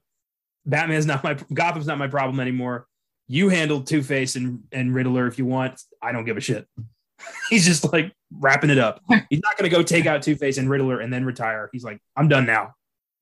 Look, my dick is hard. This woman wants to play with it. I'm done. I am no longer Batman. I am a man about to go get laid a lot. I don't know why, but I'm picturing this like in like Rick from Rick and Morty talking about it. Like, I'm in a dry spell, Robin. You don't understand. You got to let me have this, Robin. Robin, I need you to step it up, okay? I can't do it right now. But even then, he's not like trained. At that point, he has no plans in training Dick to be Robin. He's just like, I'm stepping away. Like, Riddler can have Gotham. I don't give a shit. Like, Batman would never do that. Let the bad guys take Gotham. You know what? Fuck it. I'm done. Let them take it. I'm done with this city. Yeah. Like, I know Two-Face killed your parents, but that's not my department anymore. So I don't know why you're still in my fucking house. Not my department. Hey, Batman, we got not my department. You need to give go you Superman's number. Tell him to deal with this shit. I'm out.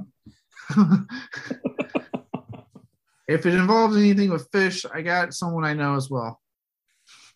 Purdy fucks fish. Peacemaker reference. Oh. It's just so odd that they would choose to have Batman like turn his back on Gotham City, like in the middle of Riddler trying to conquer it.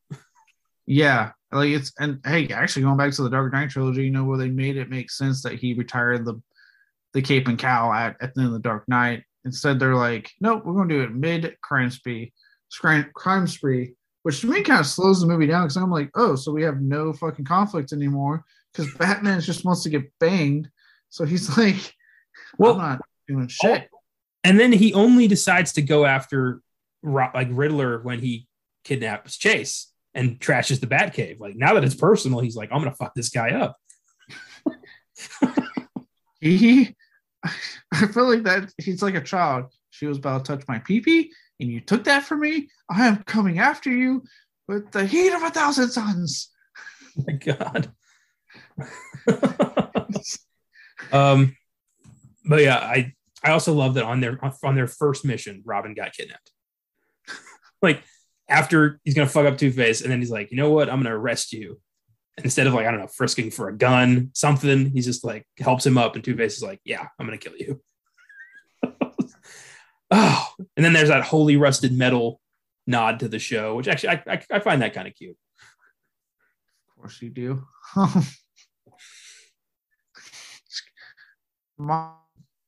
It's been something we've talked about quite a bit, and I've been saying quite because I put it here, and that is Nicole Kidman's only defining character trait being how badly she wants to fuck Batman / Bruce Wayne at like he's halfway through the movie.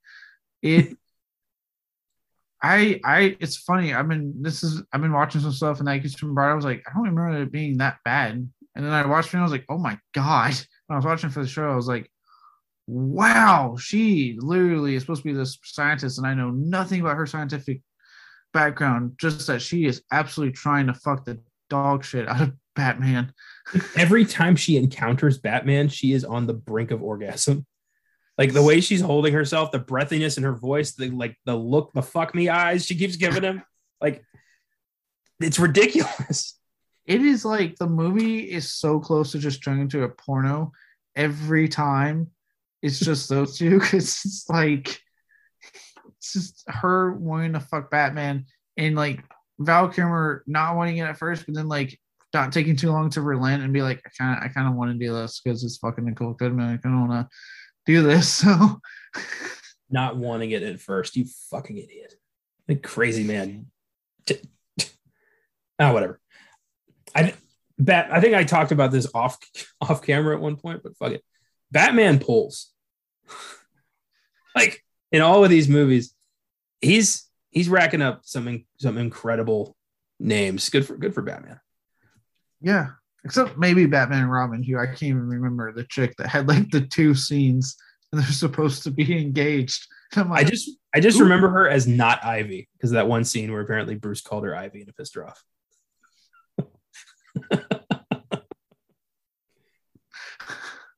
I want to say Julie, but I don't think that's right. I don't know. I have Jessica, no idea. I don't remember. They literally set it up and then don't do anything with that storyline. So, all right. Now that we've given our awards for that, let's go a little bit more positive and do our silver lining. What do you got? So this might be a bit controversial, especially with the new Batman pending. I think Jim Carrey saves this thing. I think his performance as Edward Nygma is a delight, is crazy, is over the top, and it's fun to watch. He's clearly having a blast. Little lines like when he hits Ed Begley Jr. over the head with the coffee can, and he's like, "Caffeine will kill you," like crazy shit like that. It's funny and it's enjoyable, and I'm a big fan of Jim Carrey. So yeah, he's the silver lining for me. And I think there's times where he's creepy, like at the end when he's like super Riddler. He's in the white costume and he's like an intelligent god. And he like, I don't know. I think that he found something, and I think we all need to respect that. No, he is like, I almost put him down because he really is the only one that seems to be having a good time on this set and enjoying what he's doing. I do laugh at the part when you talk about like his line delivery when Two-Face shoots his gun in the lair. And Jim Carrey, has anyone told you have a problem with impulse control? I don't know why it always that. I love that, but also when he shows up in Two-Face's pad, and also if you look carefully, you can see him hiding in the background waiting for his moment, which is funny. But when he introduces himself, he's like, "I'm the Riddler," Two-Face just walks up and grabs him and is like gonna fucking kill him. He's like, "Who the hell are you? How'd you get in here?" That always makes me laugh. I just picture him like immediately killing the Riddler, and like there is no conflict left. There is no conflict. And how much would it have acting blend into reality? Just Tommy Lee Jones being like, "I fucking hate you so much." I like the scene where Two-Face is teaching Riddler how to punch a guy, and Riddler like hurts his hand. Yeah. Jim Carrey's funny, and I like him, and I don't. Yeah, I refuse to apologize for that. I don't think anyone's asking you to. For this movie, he gets a lot of hate for this, and I refuse to accept that. I like him in this. I look, I get why they cast him, and we got exactly what we got in a fucking 90s Jim Carrey. So no, I don't hate him in this. For me, I went, I guess, a little more out there in mine, and that was a simple fact that this just feels more like an actual film than its successor. They actually went in to make a film. Granted, yes, they went in wanting to make something completely opposite of what came before because of the backlash, but they went in wanting to make a movie and to continue the storyline forward, and not in the case of Batman and Robin where they were like, we just need to sell fucking toys, so chop get a movie made. Come on, 2 hours. We need a 2 hour runtime. Just get some fucking actors. We don't care. Do you want to say dialogue? No, just puns.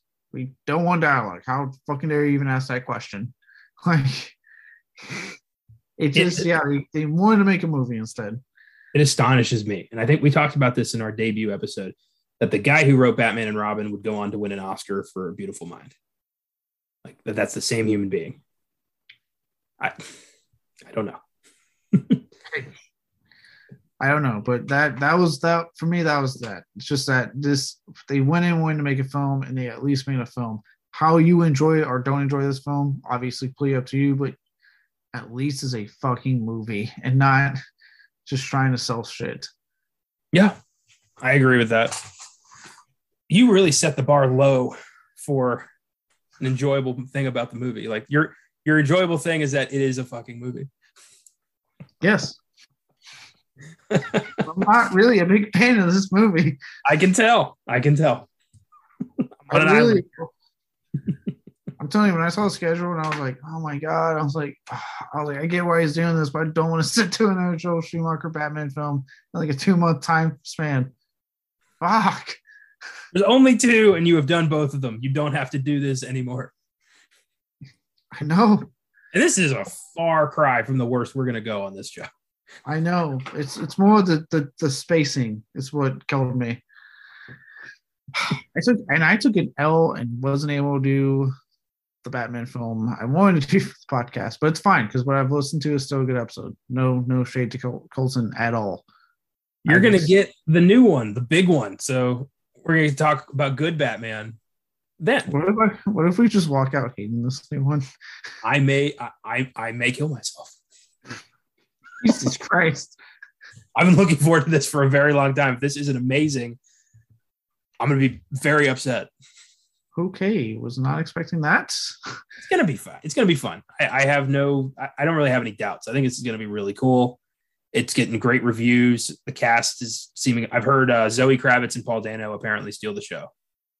That's what I've heard a lot of people already saying that like Pattinson is really good in the role. So yeah, I think we're going to be just fine. We'll be fine. But with that said, let's move on and find out what's in the box. What's in the fucking box? Give me the gun. This was tough. So despite the fact that this has a 2.4 out of 5 on Letterboxd, a lot of people love this movie.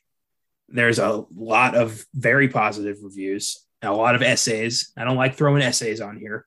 I like short and sweet, funny one-liners. That's pretty much what I go for. So with that in mind, I found 5 that I hope will make you laugh. Number 1, this is from Roby. Nicole Kidman's character is the horniest motherfucker I have ever seen. 3 stars. So many people take that from this movie. It's great. Oh my God. Most of the reviews on Letterboxd are like, this is the horniest movie I've ever seen. God, everybody wants to fuck each other. Just fucking get it over with. It was like 90% that. It's like it's literally a porno, but no one's fucking. Like It's the dialogue scenes between the sex. That's what Batman Forever is. no one I know, I hope, is watching their porn for the dialogue scenes.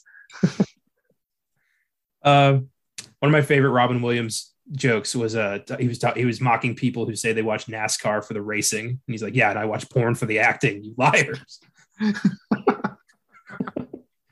Oh, anyway, number 2. This is from Lauren.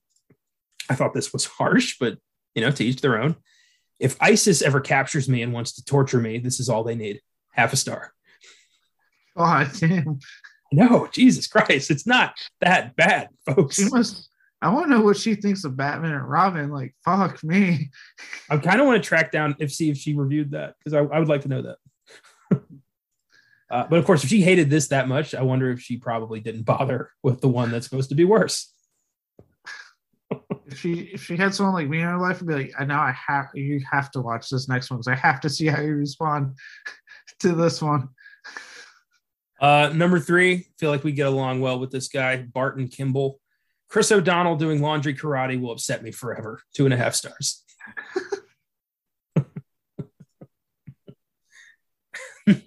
Yes, just do your laundry, Chris O'Donnell. Jesus Christ.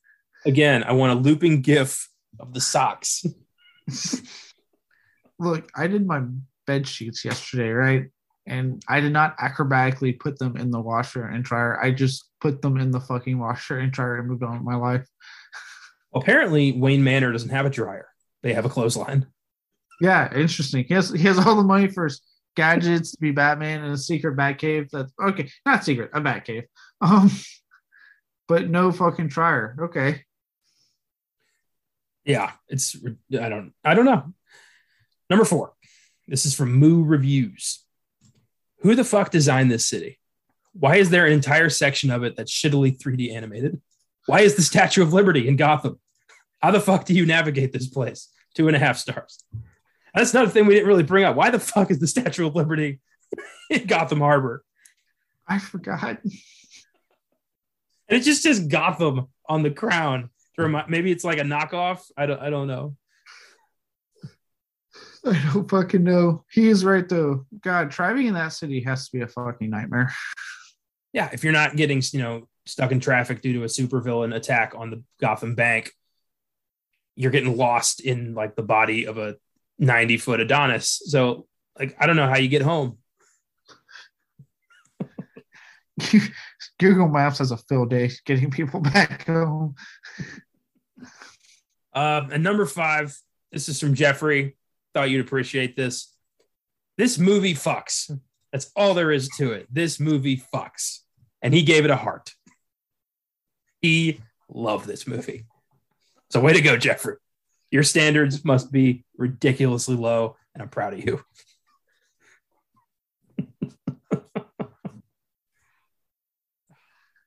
It's awesome. This movie fucks, guys. Oh, God. I've only ever heard you say that. So the fact that I saw somebody else say that, I was like, I got to put that in here. That's like one of my new favorite things to say, like, something is so good it fucks. Like, it doesn't make a lick of sense, but I'm a fan of that statement. Oh, wonderful. Well, that is all that's in the box. A lot of horny dialogue and no payoff. That's what's in the box. All the porn without the sex. Oh boy. All right. Let's wrap this bad boy up. So, but before I reveal what is going on next week on this show and all our other shows, let is tackle the social media aspect of this. So first off, you can follow us on Facebook, Twitter, and Instagram under Filmgasm Productions. If you want to shoot us a recommendation or just say hi, I don't really care. Feel free to email us at filmgasm@gmail.com.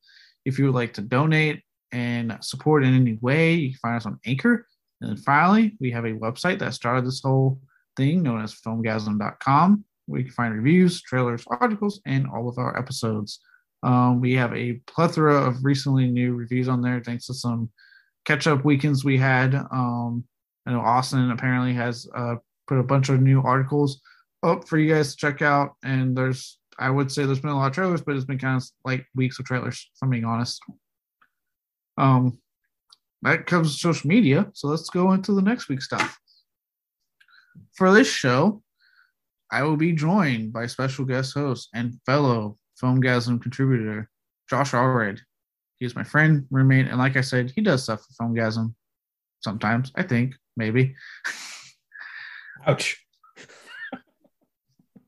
I get what I can. We will be talking and dissecting one of the most infamous and blatant ripoffs I think I have seen, and that has come from the whole movement of Italian cinema known as Cruel Jaws. Tune in for that if you want to know the full title. I will not reveal it here. You must tune in. But it is mind-blowing. On Filmgasm, join Connor and Christian as they discuss a personal favorite horror film of mine, so I'm looking forward to hearing it. Jeepers Creepers. I'm saying this knowing fully what goes on with that, with the director of the film. I do not condone anything that he has done, but I do like the first two Jeepers Creepers films quite a bit. So clear the air on that, since I won't be on that episode. Yeah, I'm breaking in a new potential guest host. He picked this episode. I guess, wanted to cut his teeth on something big, because digging into Jeepers Creepers is no easy feat, especially when you got to dig into Victor Salva. So, yeah, buckle up. It's going to be an interesting one. And it's been a long time since I actually sat down and watched Jeepers Creepers. So looking forward to this. Yeah. Good film. Like I said, it unfortunately has been sometimes overshadowed by obviously the monster that was its director in Victor Salva. But again, I don't condone it all we did. I'm glad he is no longer working finally, and that they've been able to take the franchise away from him and we're getting a new one without him attached. But I do highly enjoy the first one, and to an extent the second one still, as just the films itself.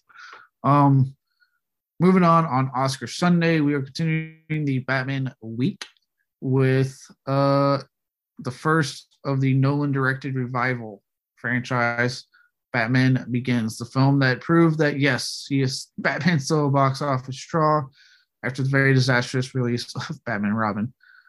And then finally, we're going to cap it all off on Sneak Preview.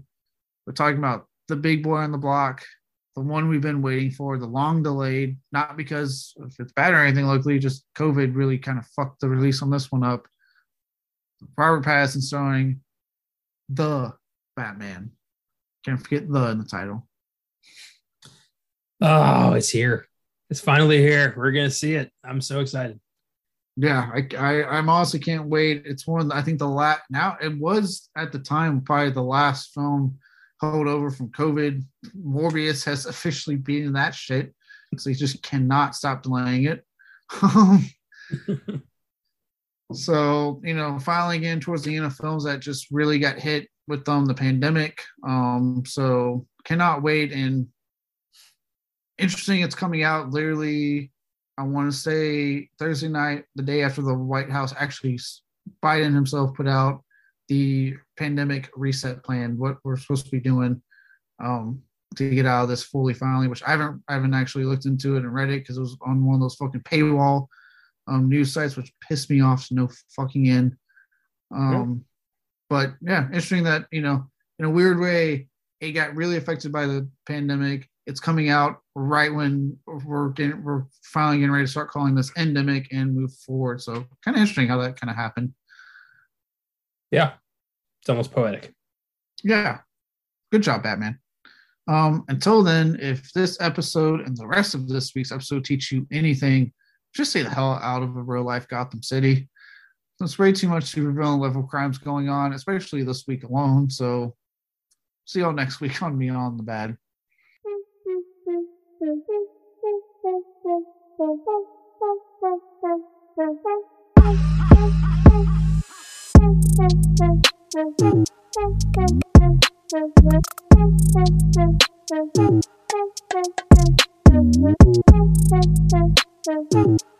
Bye.